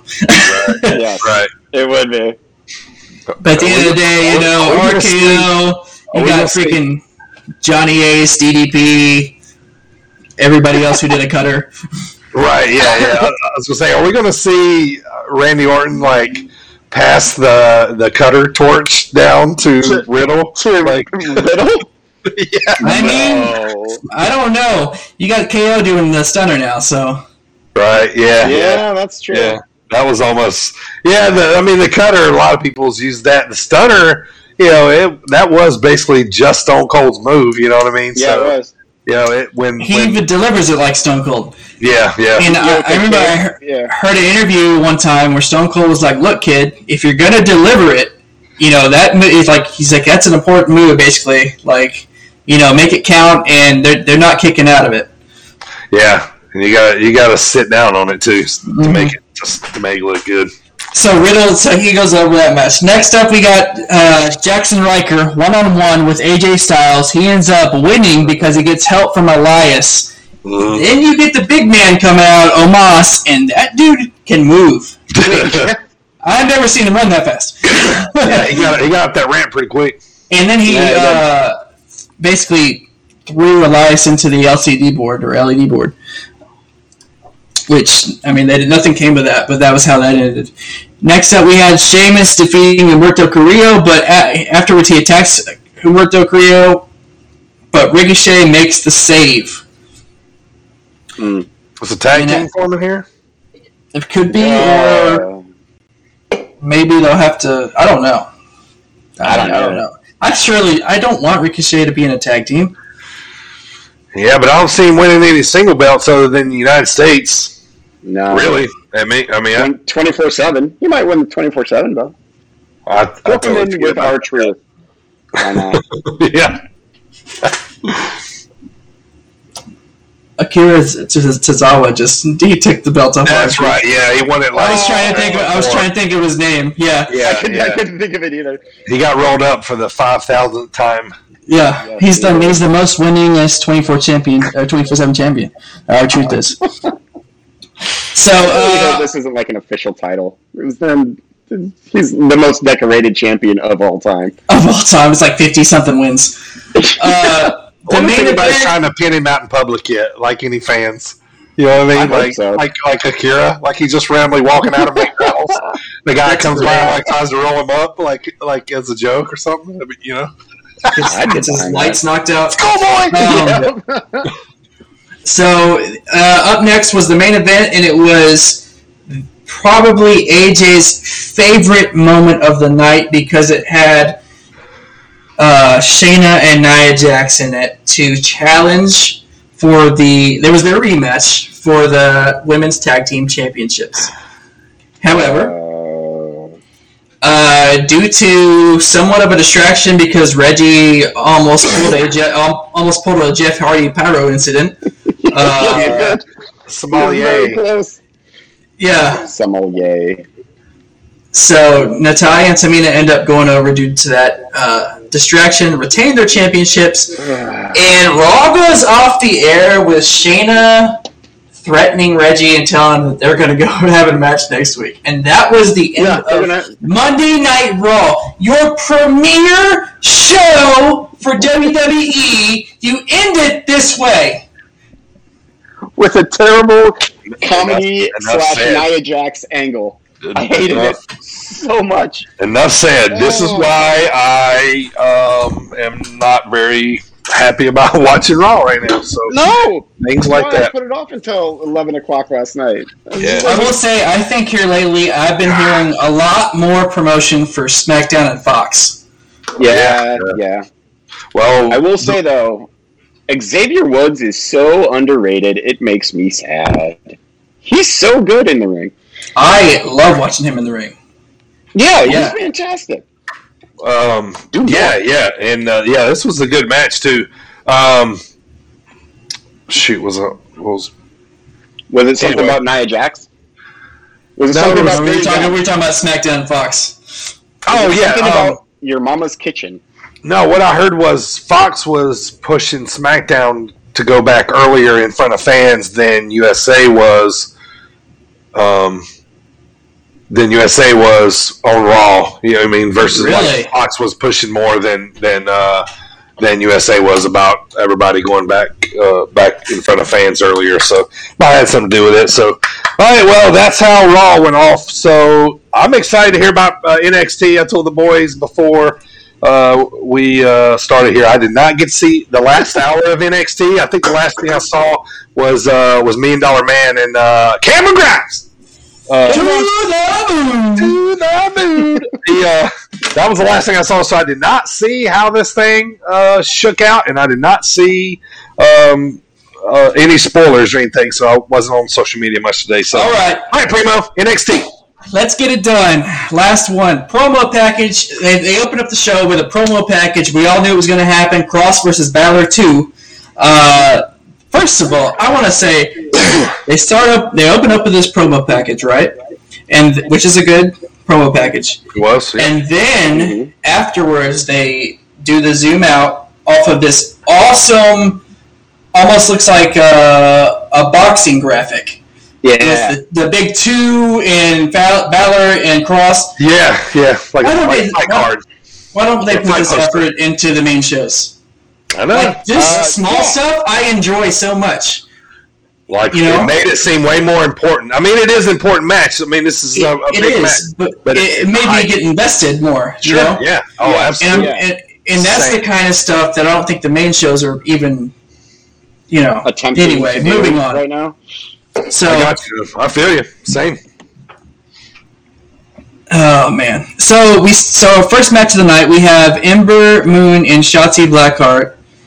They end up they have a tag team match against Raquel Gonzalez, which is the NXT Women's Champ, and Dakota Kai. But Ember Moon and Shotzi end up winning the match, but Raquel attacks Shotzi. She destroys her after the match, and Dakota holds up Ember and makes her watch.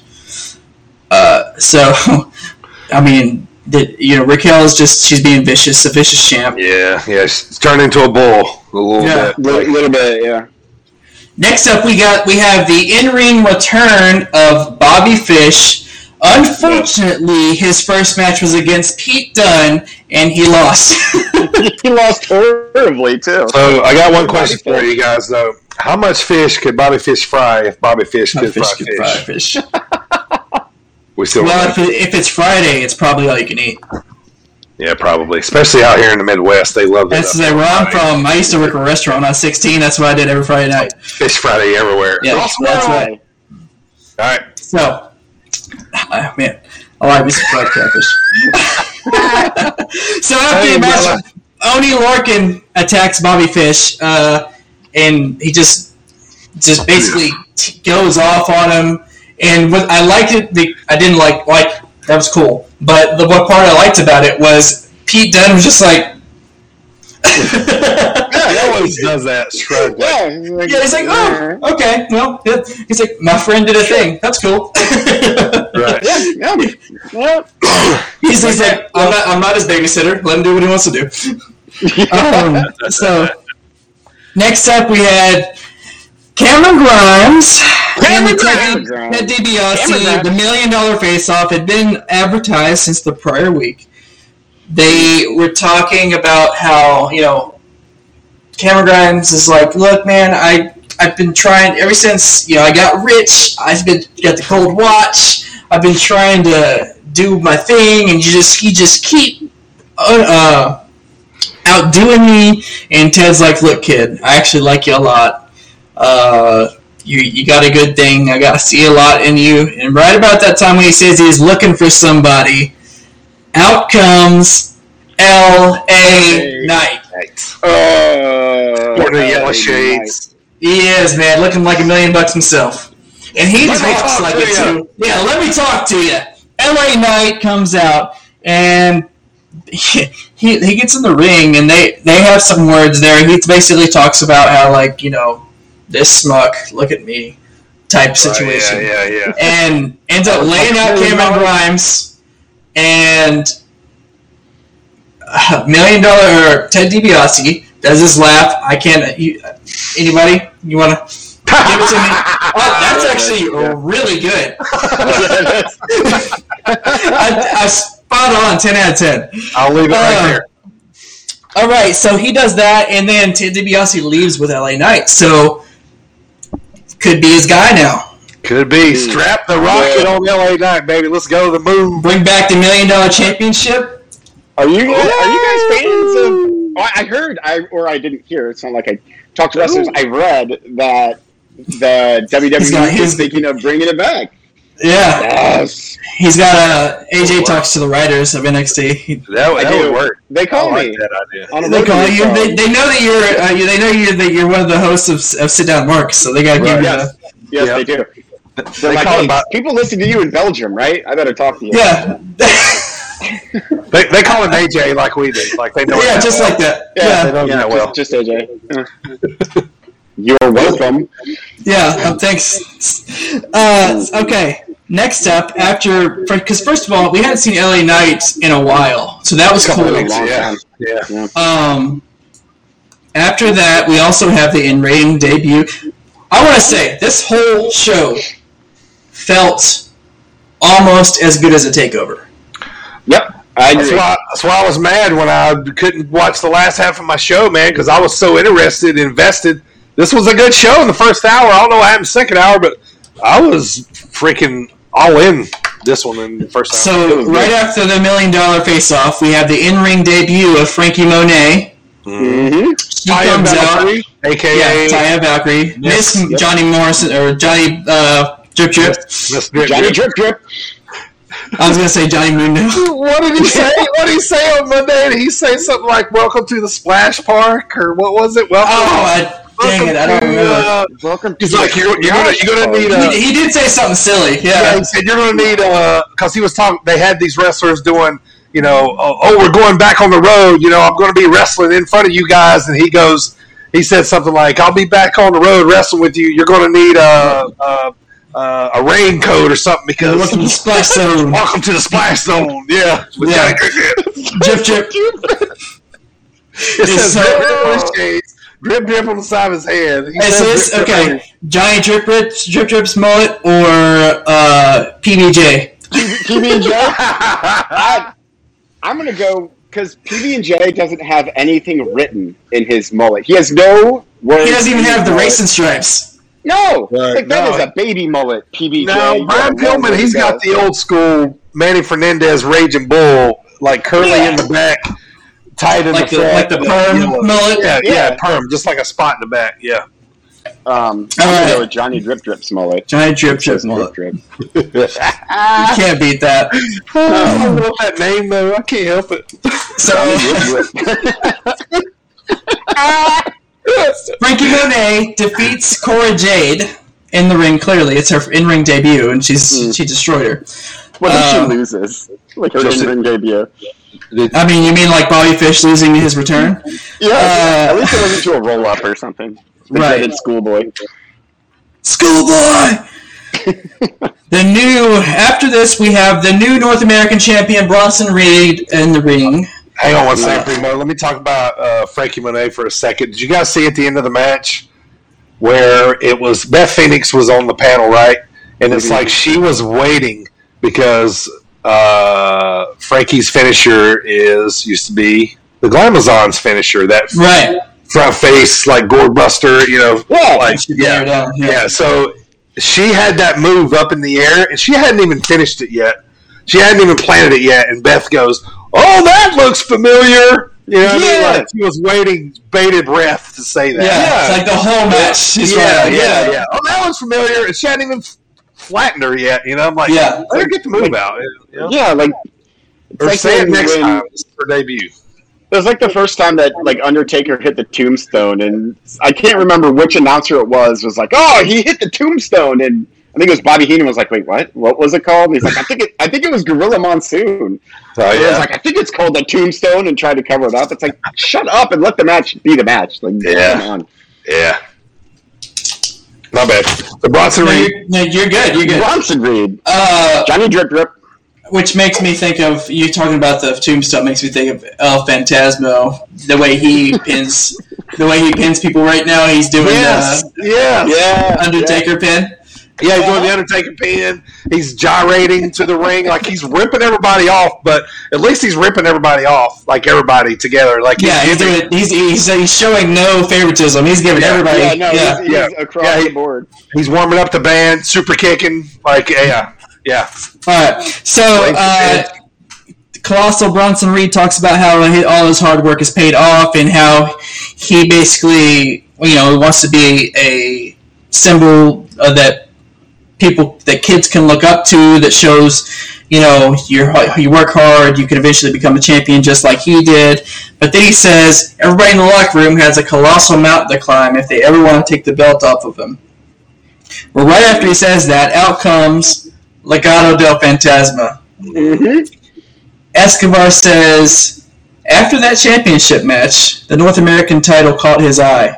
Says it represents USA and Mexico, so it technically belongs to him because he was born a champion, and he's the Emperor of Lucha. The funniest thing about that is, what's his name? DJZ. He goes, "What about Canada?" Escobar goes, "They don't count." We have buried a third of the continent. Fantastic. Oh my god.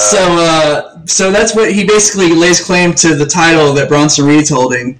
And as Legado del Fantasma begins to circle the ring, as they're going to strike on him, Shield style, MSK comes out, and they make the save.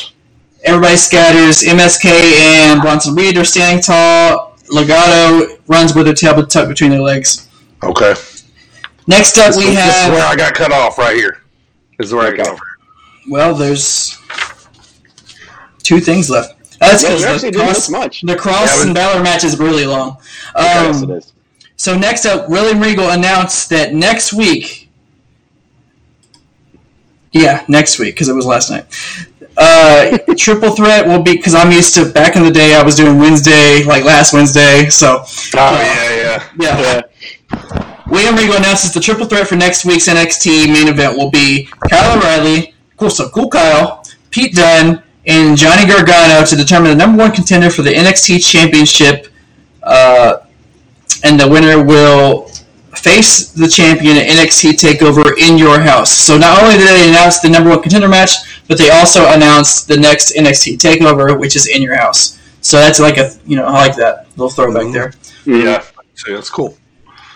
which I don't really like that he did that, or that they even announced that match, because you're telling me that, so basically they need a number one contender. Yep.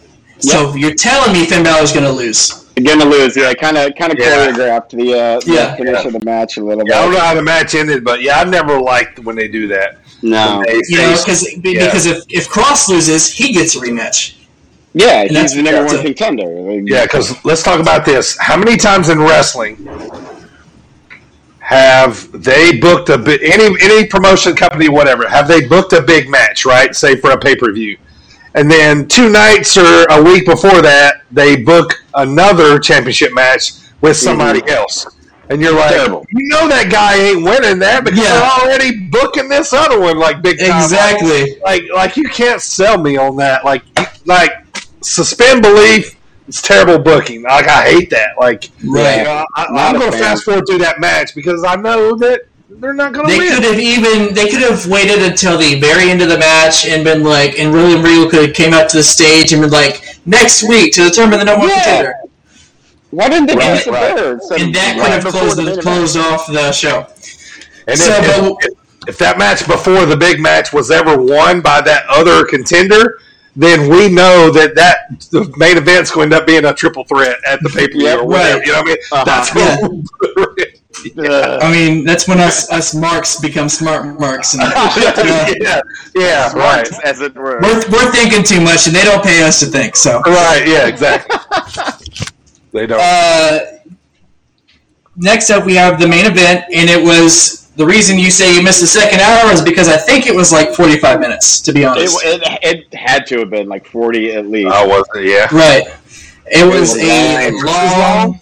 Was the entrances long? No, actually, they came back from commercial break. Finn Balor sitting on the turnbuckle, and Cross is like finishing up his entrance. See, I hate that. Right. Entrances. Especially like Finn's entrance, crowd interaction, you love it. Awesome. So, anyway, but I did think it was cool that he was just like kind of like sitting back there on the turnbuckle, waiting for Cross just to finish what he's doing. And you know how usually Cross gets up there and starts beating his chest? Yeah. Well, instead of doing that, he just because Finn Balor's back here on this turnbuckle. Okay. And he just kind of looks back at him, and then they do a face-off and just begin the match. So did Cross wear the loincloth again? Yeah, he wore the gladiator skirt. Yep, the Kratos loincloth. Yep. So he's sticking with it. It's not a one-time thing. He's going to be a Spartan or whatever he is. Okay. Which has nothing to do with his entrance or his gimmick. Not even a little bit, no. Anyway, so it was a long match. It was a good match. It was a grueling match. Obviously, you got Finn Balor. You got Karrion Kross. Was it stiff? Certain parts of it, yeah. Okay. But most of it was, Finn doing all his stuff. Towards the end there, the way it ended was you had Kross throw Finn onto the table, announcer's table, roll him into the ring, and just start giving him stiff shots to the back of the neck with the forearms. And Finn returns fire with the same exact thing. So, at one point, Karrion has Finn on the mat, laying face first, and just bashing him with his forearms to the back of the head. Oh, wow. Within seconds, Finn's doing the exact same thing to him. And then they end up exchanging a few more things, and Kross hits him with the finisher. 1, 2, 3, Kross. No. Not pinfall, I'm sorry. Kross gets him and puts him to sleep with his choke. So Balor didn't tap. That's the way it... No, he passed out.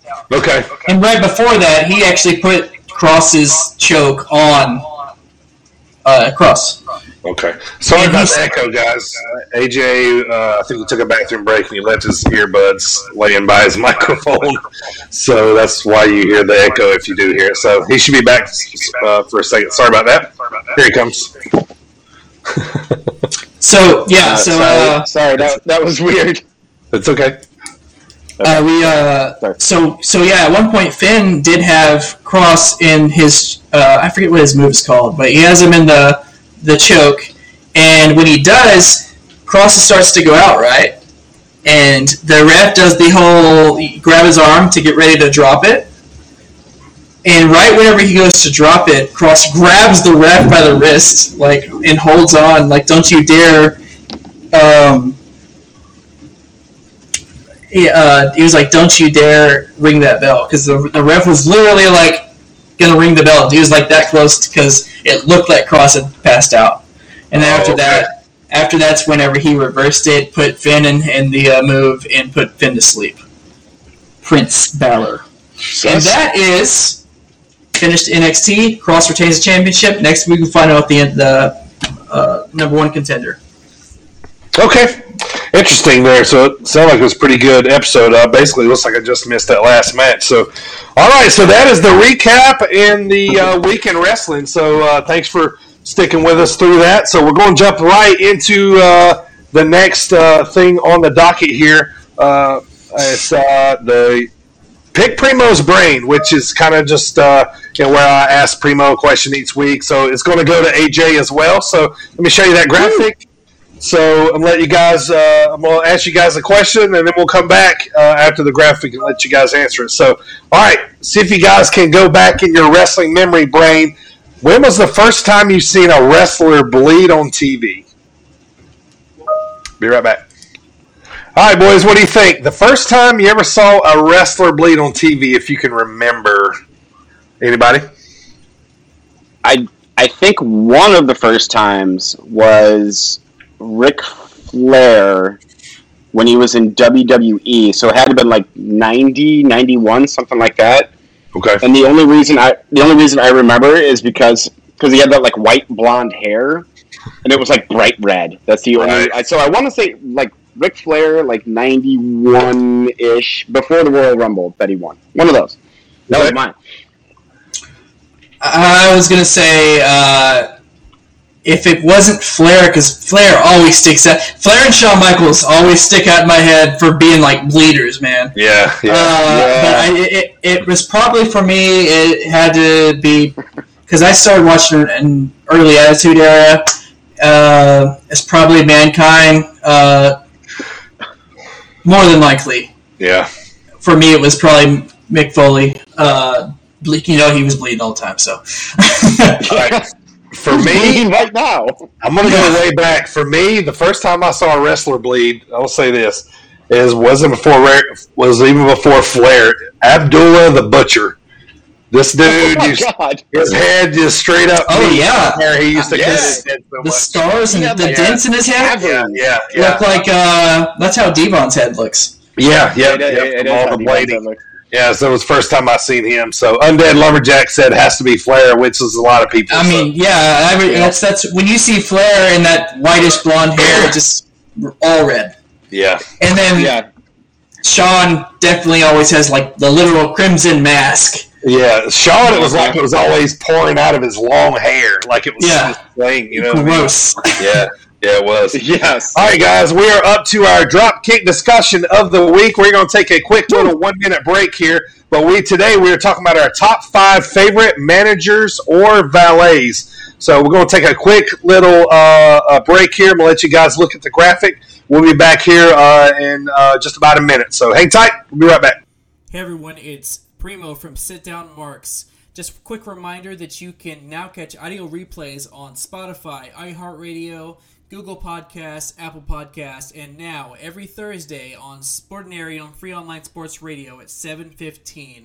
Now back to the Dropkick discussion of the week, top 5 managers and valets. All right, guys, we are back. All right, here we go. Now we're going to get into the Dropkick discussion of the week. First of all, I want to thank everybody on Spotify, Google Podcasts, iHeartRadio, Apple Podcasts, and Sportinarium.com online radio for everybody that has downloaded the show, and we appreciate all the support. All right, so let's talk our top 5 managers of valets. So quick little let's go to this real quick. This is just our top 5 favorite manager of valets. Now, these are the managers and valets that would cheat to help their heel or face person win. You know, they would get in the way and take bumps sometimes. You know, they would make you hate. You know, the managers would make you hate their heel wrestlers that they were with, or love their babyface wrestlers that they were with. So your top 5 favorites. So we're going to go from 5 to 1. And then I got a little list of some that don't end up making the list. You just made the list, AJ. You just made the list. All right, here we go. Oh, touche. All right. Here we go. All right. And if you have a manager or valet that you want to mention in the chat, feel free to do so. Yeah, man. As we start top 5 here, let us know what you think in the chat. Also, Dirty, before we begin, I not only did I make my top 5, but look at this. We got Dirty's top 5 right there. I made a little guessy guess to see how accurate. I mean, we've known each other a long time, so okay, yeah. See how close I am. I'm guessing 2 out of 5. Nope. Okay. 3 out of 5. Yeah, 3 is probably safe. All right off the bat, Undead Lumberjack comes in with Jimmy Hart at number 5. So, all right, so as soon as we get done with this, I'll go back and we'll compare with what AJ got with me and see how it is. So, who wants to start us off, man? Top 5. Start at 5. I'll start off. All right, Primo. Unless you just want to go, AJ, that's fine. But I will start. It doesn't matter if you want to start. I'm about choked on my rowdy right here. First off, I have an honorable mention. My honorable mention, she did not make my top 5. Okay. She was a valet for Savio Vega. She was also a member of Team Extreme. EC Dope. And her name is Lita. She's an honorable mention. She did make my top 5. I would put her on your top 5 had I made a list for you as well. My top 5, though, number 5 does start out with, let me holler at you, player, Teddy Long. He started out as a referee. Yep. Now, and after that, he managed a ton of wrestlers in Jim Crockett Promotions, WCW, went on to manage people like D'Lo Brown, Rodney Mack, Mark Henry, Jazz, went on to become, and then afterwards he went on to become one of the best GMs in history of WWE. My number 5 is a tag team match. Yep. The Undertaker. So my number 5 is Teddy Long. All right, AJ, number 5. So I also have an honorable mention. He would have maybe made the top 5 if I had more exposure to him. Not much though. It is Colonel Robert Parker. He was the like Southern dandy fop. You know, like the leghorn kind of guy. Yeah, he looked like he had the Colonel Sanders suit on. Yeah, the white suit. You love seeing this guy get the crap beat out of him. He was that good. Yep.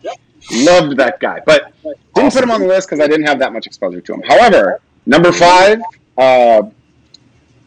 Dirty, you'll know. That's kind of an obscure one. You'll know who it is. Primo, I hope you know who this is. The genius of glory and renown, Lanny Poffo. Macho's brother. Macho's, but which they never brought up at all. The genius. Loved the genius. He would get into the ring and he wrote all of those little stupid poems that he would read. He had the little scroll, and he wore a mortarboard and the graduate outfit down. It was fantastic, and he was all weird and eccentric, and he was great though. I loved Lanny Popoff. And by the way, he should have been the one that introduced or inducted Macho Man into the Hall of Fame, not Hulk Hogan.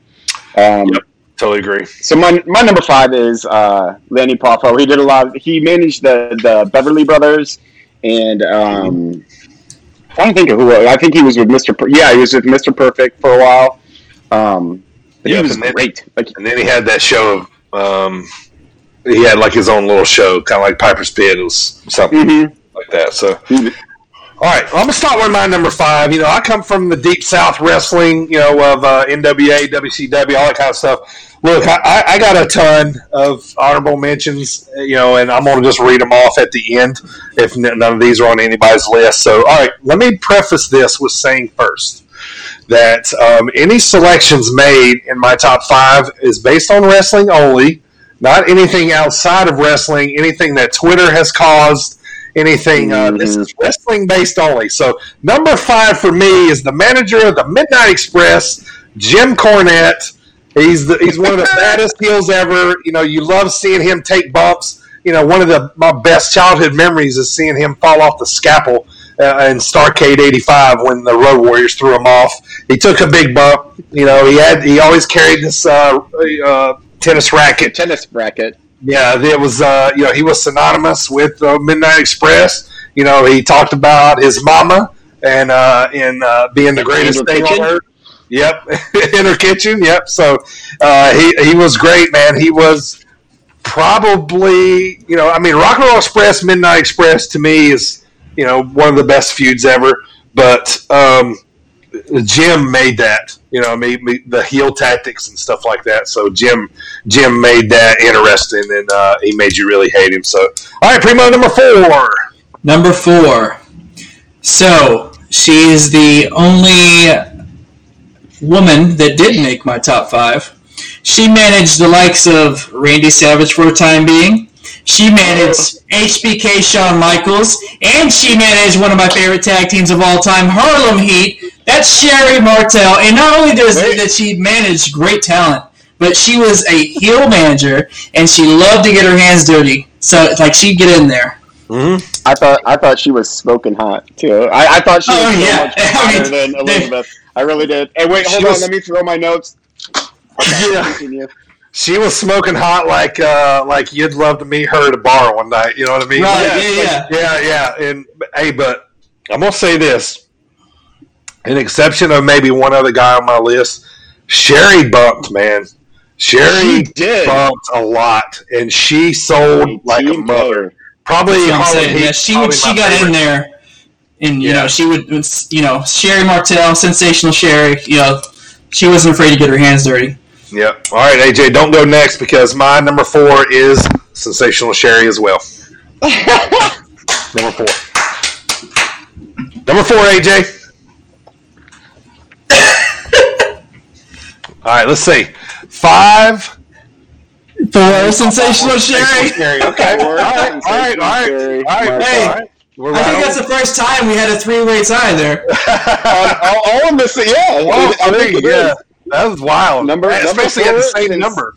Sensational Sherry Martel. Scary Sherry, as some people like to call her. Yeah.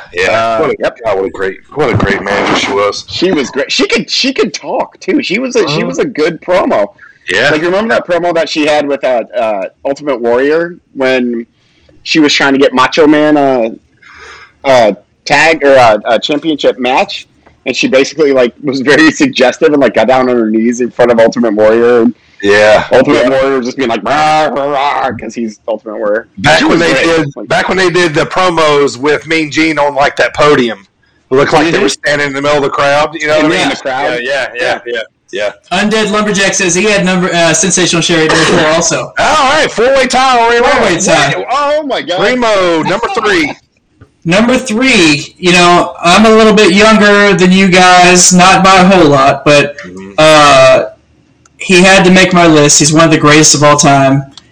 The Mouth of the South, Jimmy Hart. He managed them all. Hulk Hogan, Hart Foundation, Ted DiBiase, Honky Tonk Man. You can just keep going on that list. Yeah. Anybody they needed made or get over, Jimmy Hart. Right. Andre. Yep, they threw him in there. Right.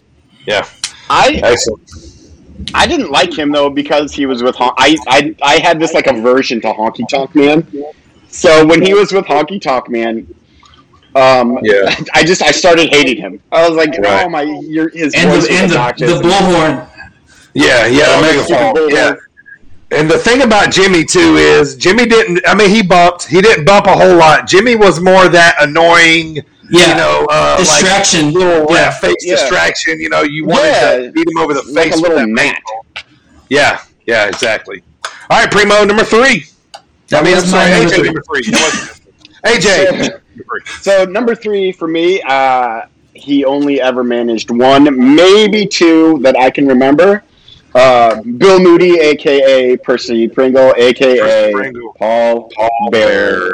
Nice. Good one, man. I was terrified of Paul Bearer when I was a kid. That was fantastic. Third impression was worse. Second one was worse. Why are you throwing your list, Primo? No, I'm kidding. Oh. Keep going. Paul Bearer was great. Like, he had like the contorted facial features. He had that creepy high pitched voice. He earned like, yes. He was just great, and he was of course with the Undertaker, and he did manage Kane for a while. Yeah, and so that was during their whole feud, and he was just the best. He was because Undertaker at first was with who's the super red faced guy? Buddy Love. Brother Love. Yeah. Brother Love. That was such a weird pairing, and it like didn't make any sense. But then when he got Paul Bearer, it's like, okay, now this guy's like legit. Yeah, made more sense. I didn't put Paul on my list just because he's freaking legendary, absolutely. But he just he was just kind of his like almost like dad figure kind of. He didn't bump too much, nothing like that. So, no, he didn't. Yeah, got in a coffin once or twice. Brother Love, what's his real name? Bruce Pritchard. Pritchard, thank you. Bruce All Pritchard, right. Yeah. Undead Lumberjack, number 3, Paul Heyman. Pretty good. Paul Heyman. Not on my list, but definitely in there. All right, so me number 3, this is where my NWA comes into play. For me, number 3, he was the legendary manager of the Four Horsemen. So these guys right here. So my number 3, J.J. Dillon, the manager of the Four Horsemen. He led them. He talked, good. He always cut business deals. He would bring them back when they need to be brought back. He would sick them on the baby faces. So for me, it's J.J. Dillon, man, because Four Horsemen is like a big part of my wrestling childhood, and J.J. Dillon was right there with him. He was basically the only manager ever, really. So the only one kind of legit enough to me, I think, to kind of fit in that group. So for me, number 3, J.J. Dillon. Primo, number 2.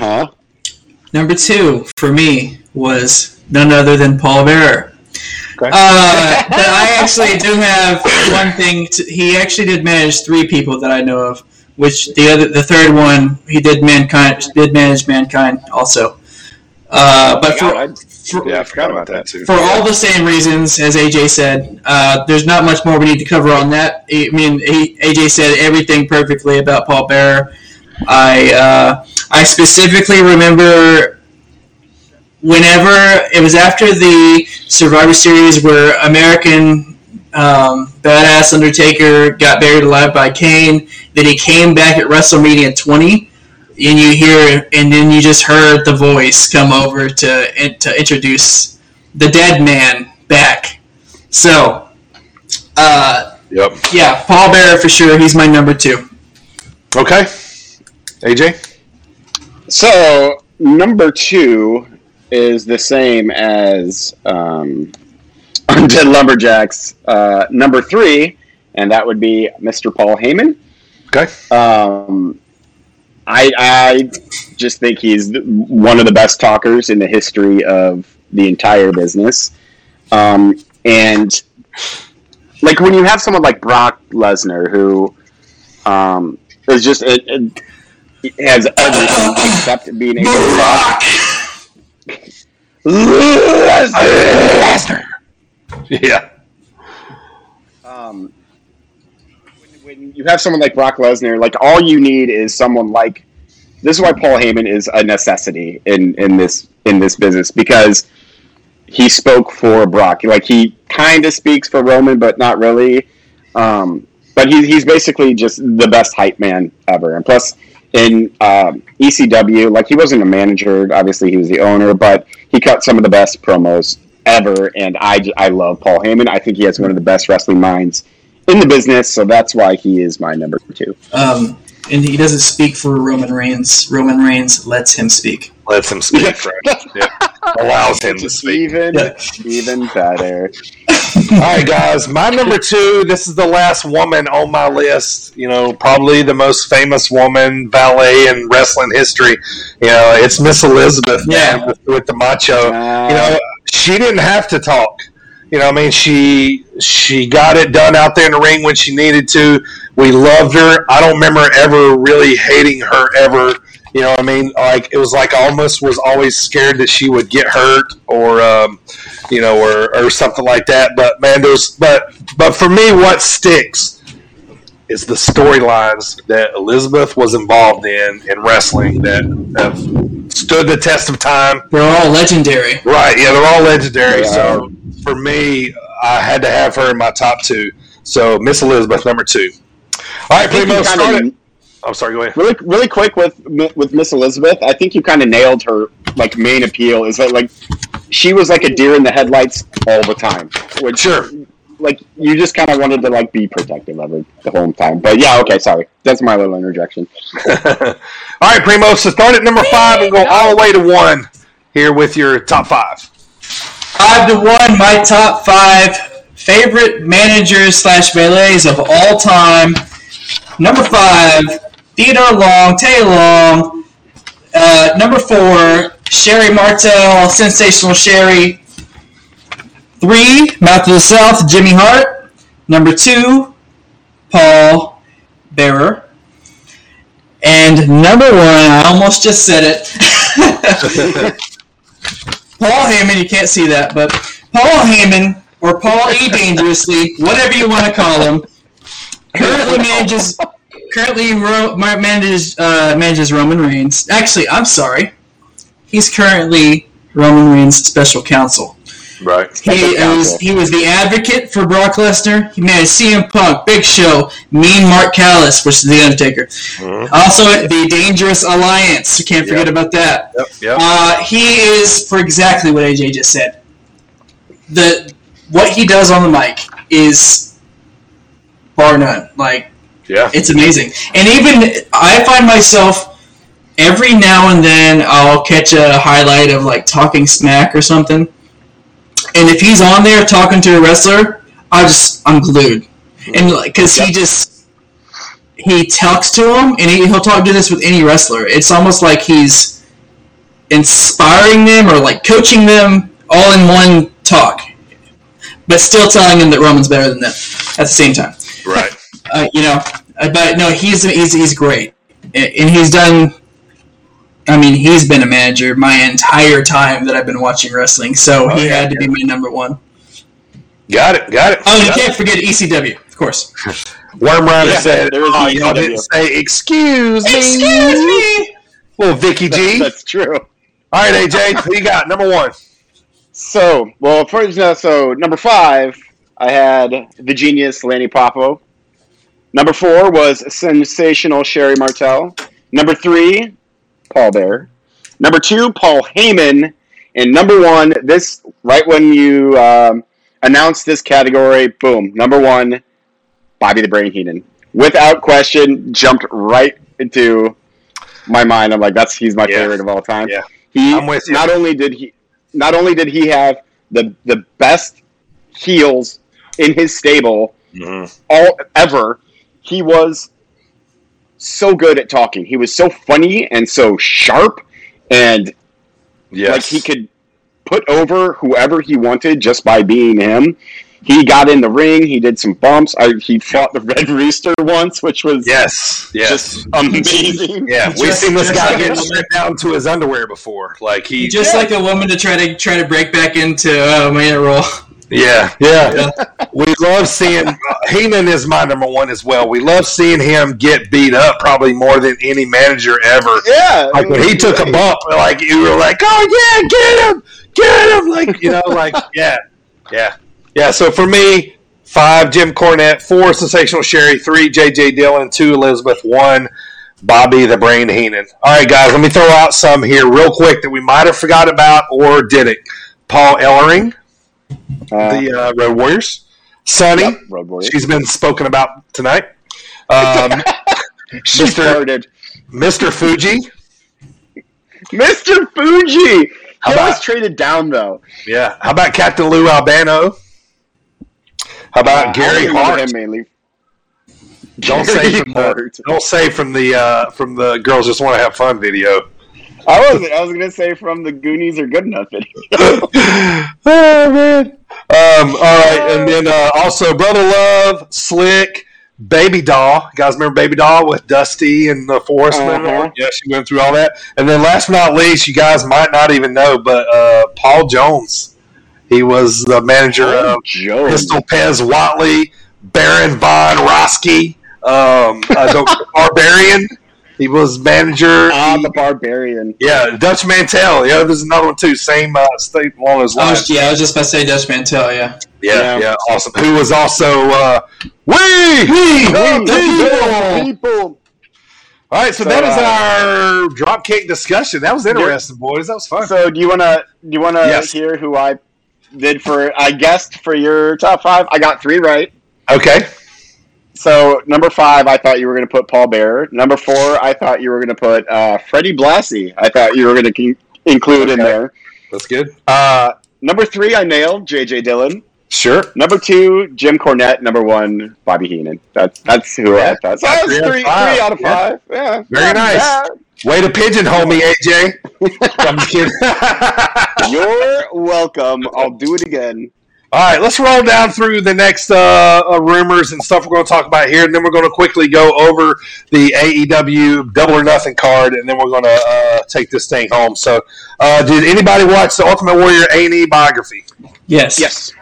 Yeah, I did too. It was good, kind of normal story. Saw a little bit of Dana, her kind of involvement and everything that went on. So, what'd you guys think? I've also heard that she may not have liked it. Oh, really? Oh yeah, I read that too. So she didn't get to see the final cut then, I guess. There wasn't a lot of new information that you didn't already know about Ultimate Warrior. Like he was kind of a prick backstage, and well, not a prick. He didn't care about the business. He just wanted the money basically. Yeah. Okay. So I thought it was good, but no. My mistake. It was not the A&E one. Is this a coincidence, by the way, that the fact that Sunday night we have the A&E special, and this Thursday we have Dark Side of the Ring Ultimate Warrior? Yeah. But Dana Warrior, go ahead. She called the Dark Side of the Ring special Smut and Filth. Oh. Smut and Filth.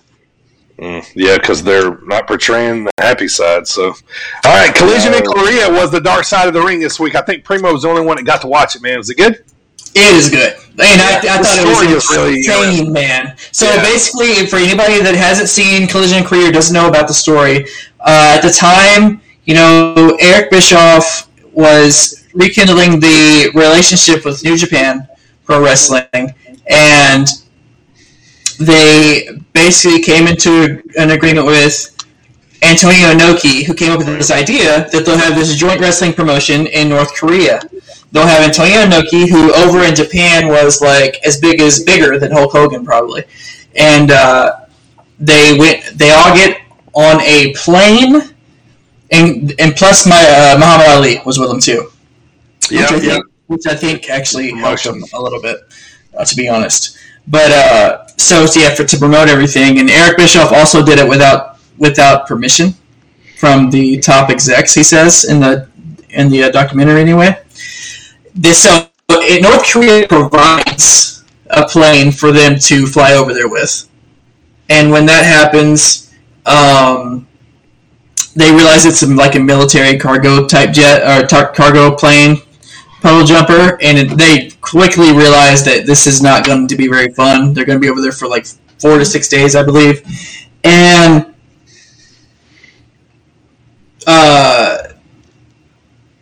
so we basically they get to North Korea, and immediately their passports and any American technology, because like a Walkman or anything like that was immediately confiscated. Their passports were confiscated right as soon as they got off.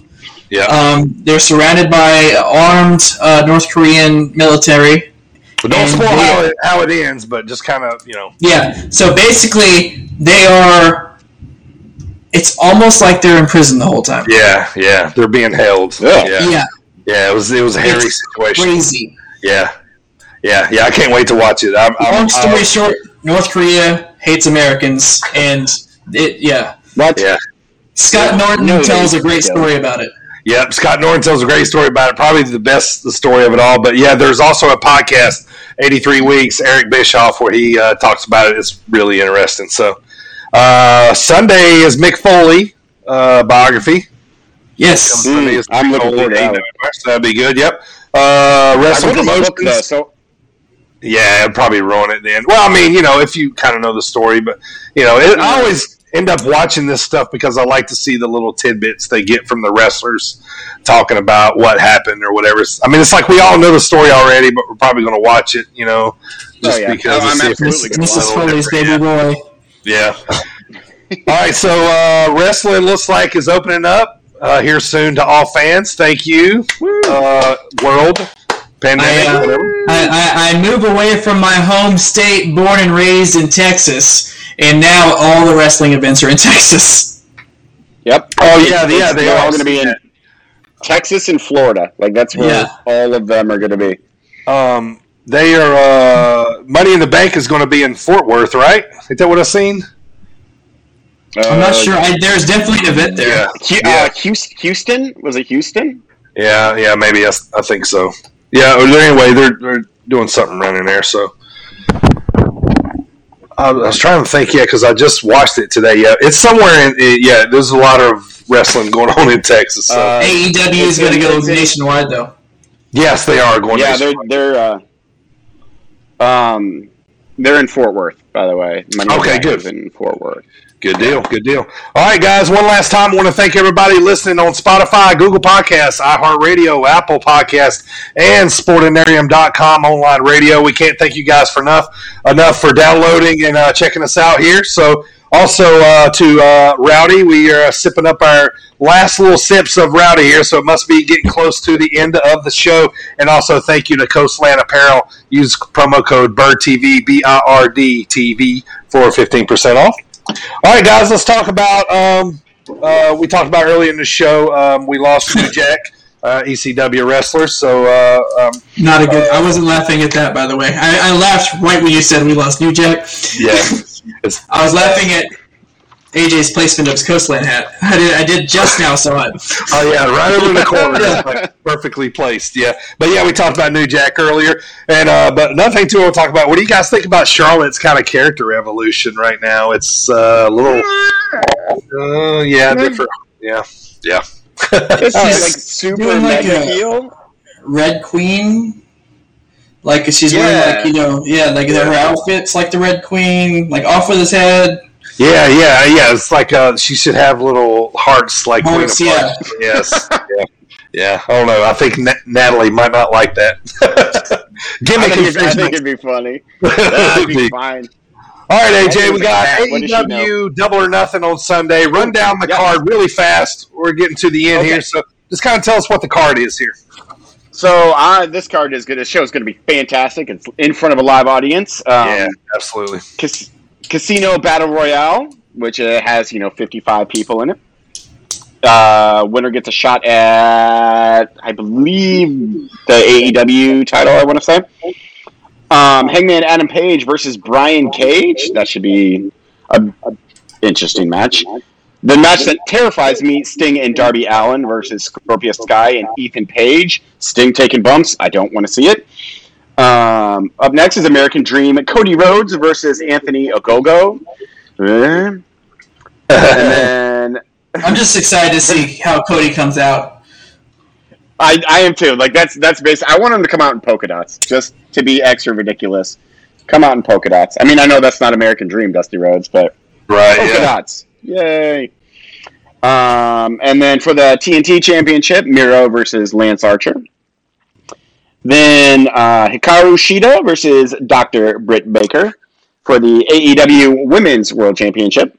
And Britt Baker's winning that one without question. I think so. Let's get that bell on a heel. Yeah. It's always so much better on a heel. And then Eddie Kingston and Jon Moxley versus the Young Bucks for the tag team titles. Young Bucks. I think the Young Bucks retain. Like, I don't think they're going to... They shouldn't lose those belts for a long time. Yeah, it ain't time yet. And then the Inner Circle versus the Pinnacle for the Stadium Stampede match that they say is not going to be a comedy fest this time. It's going to be an actual match. That's going to be a fight, I think. They're going to put on the show. I'm interested to see how much Jericho is going to be involved with the elbow. With his elbow, yeah.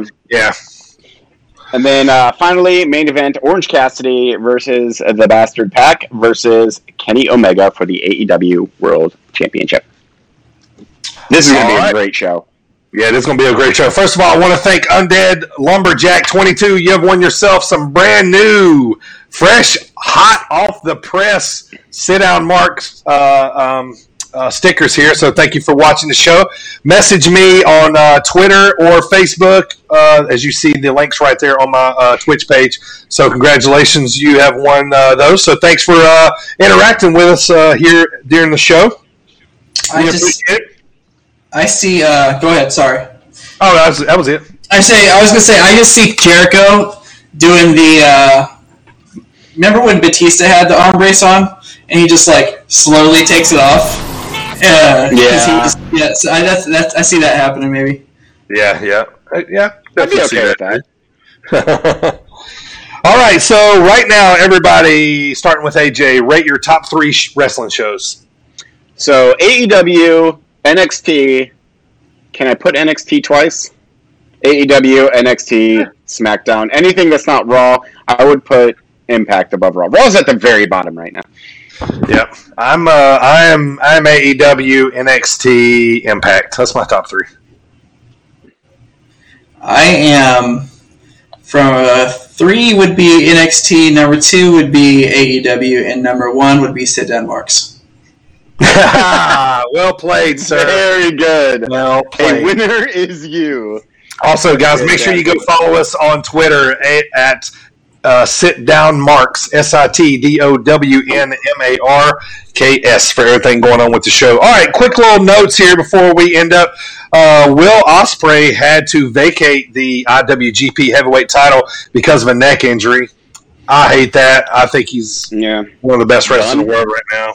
Yeah, we'll see, man. I don't know. We'll see. All right, let's talk about NXT releases. So I've heard Alexander Wolf is gone. He is about to hit the Indies. He was a part of Imperium. Right.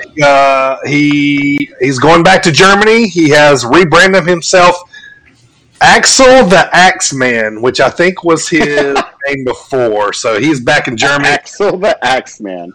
I was kind of a fan of his. I thought he was a great bumper. I thought Wolf was a great bumper. But anyway, referee Drake Wirtz had been released, so it sounds like there's some people happy about that and some not. Yep. And then the biggest one probably... Deathmatch guy. Yeah. And then probably the biggest headline notes, NXT WWE releases Velveteen Dream. Velveteen Dream. With his backstage shenanigans and actually thinking that he is his character, which is never a good idea when you're, in NXT and not Shawn Michaels. Shawn Michaels can get away with it. Yeah. All right, guys. Well, that's going to wrap up the show for today, episode number 11 of Sit Down Marks. I want to thank everybody across all the platforms for listening, man. Can't thank you guys enough. Right here on Twitch TV/DirtyBird33. Thank you, guys. I also want to thank my co-host today, Primo and AJ. Great job, boys. Thank you. Still the reigning Sit Down Marks pay-per-view champion.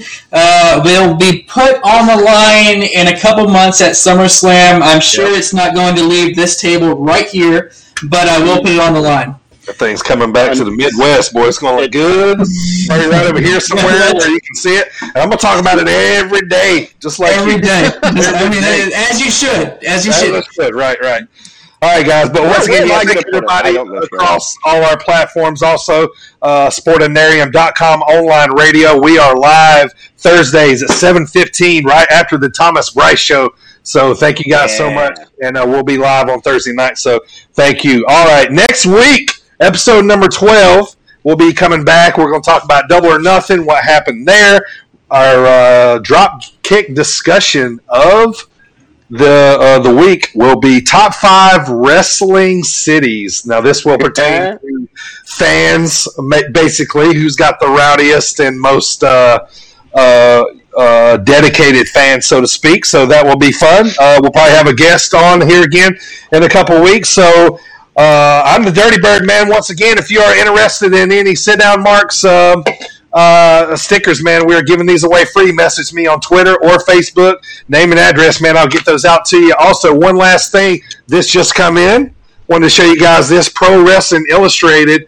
Brand new, just came out for everybody listening, not watching. It's a caricature of Kenny Omega, Bobby Lashley, Maki Itoh, and Lio Rush on the front. 4 of the sport's hottest stars tell all. So this is a pretty good magazine. It's got a big write-up in here about RJ City. There's a big write-up in here about indie wrestling, Bobby Lashley. Small thing in here about Bailey. The only thing I've read so far is the hot seat with Kenny Omega, and this is good. This is good. He talks about Japan, the Impact relationship, the Okada matches, and then his relationship with AEW. So this is the brand new one out. I think it hit. I get it, and then it usually hits the newsstands about 2 or 3 weeks later. So I feel like I've already usually read it by the time they announce that it's out on newsstands. So yeah, good magazine there. So thanks, guys. Appreciate it, Primo. Appreciate it, AJ. Thank you. Next time. It's going to be fun, boys. See you guys later. In your mom's kitchen. In your mama's kitchen. In your mama's kitchen. Making them biscuits.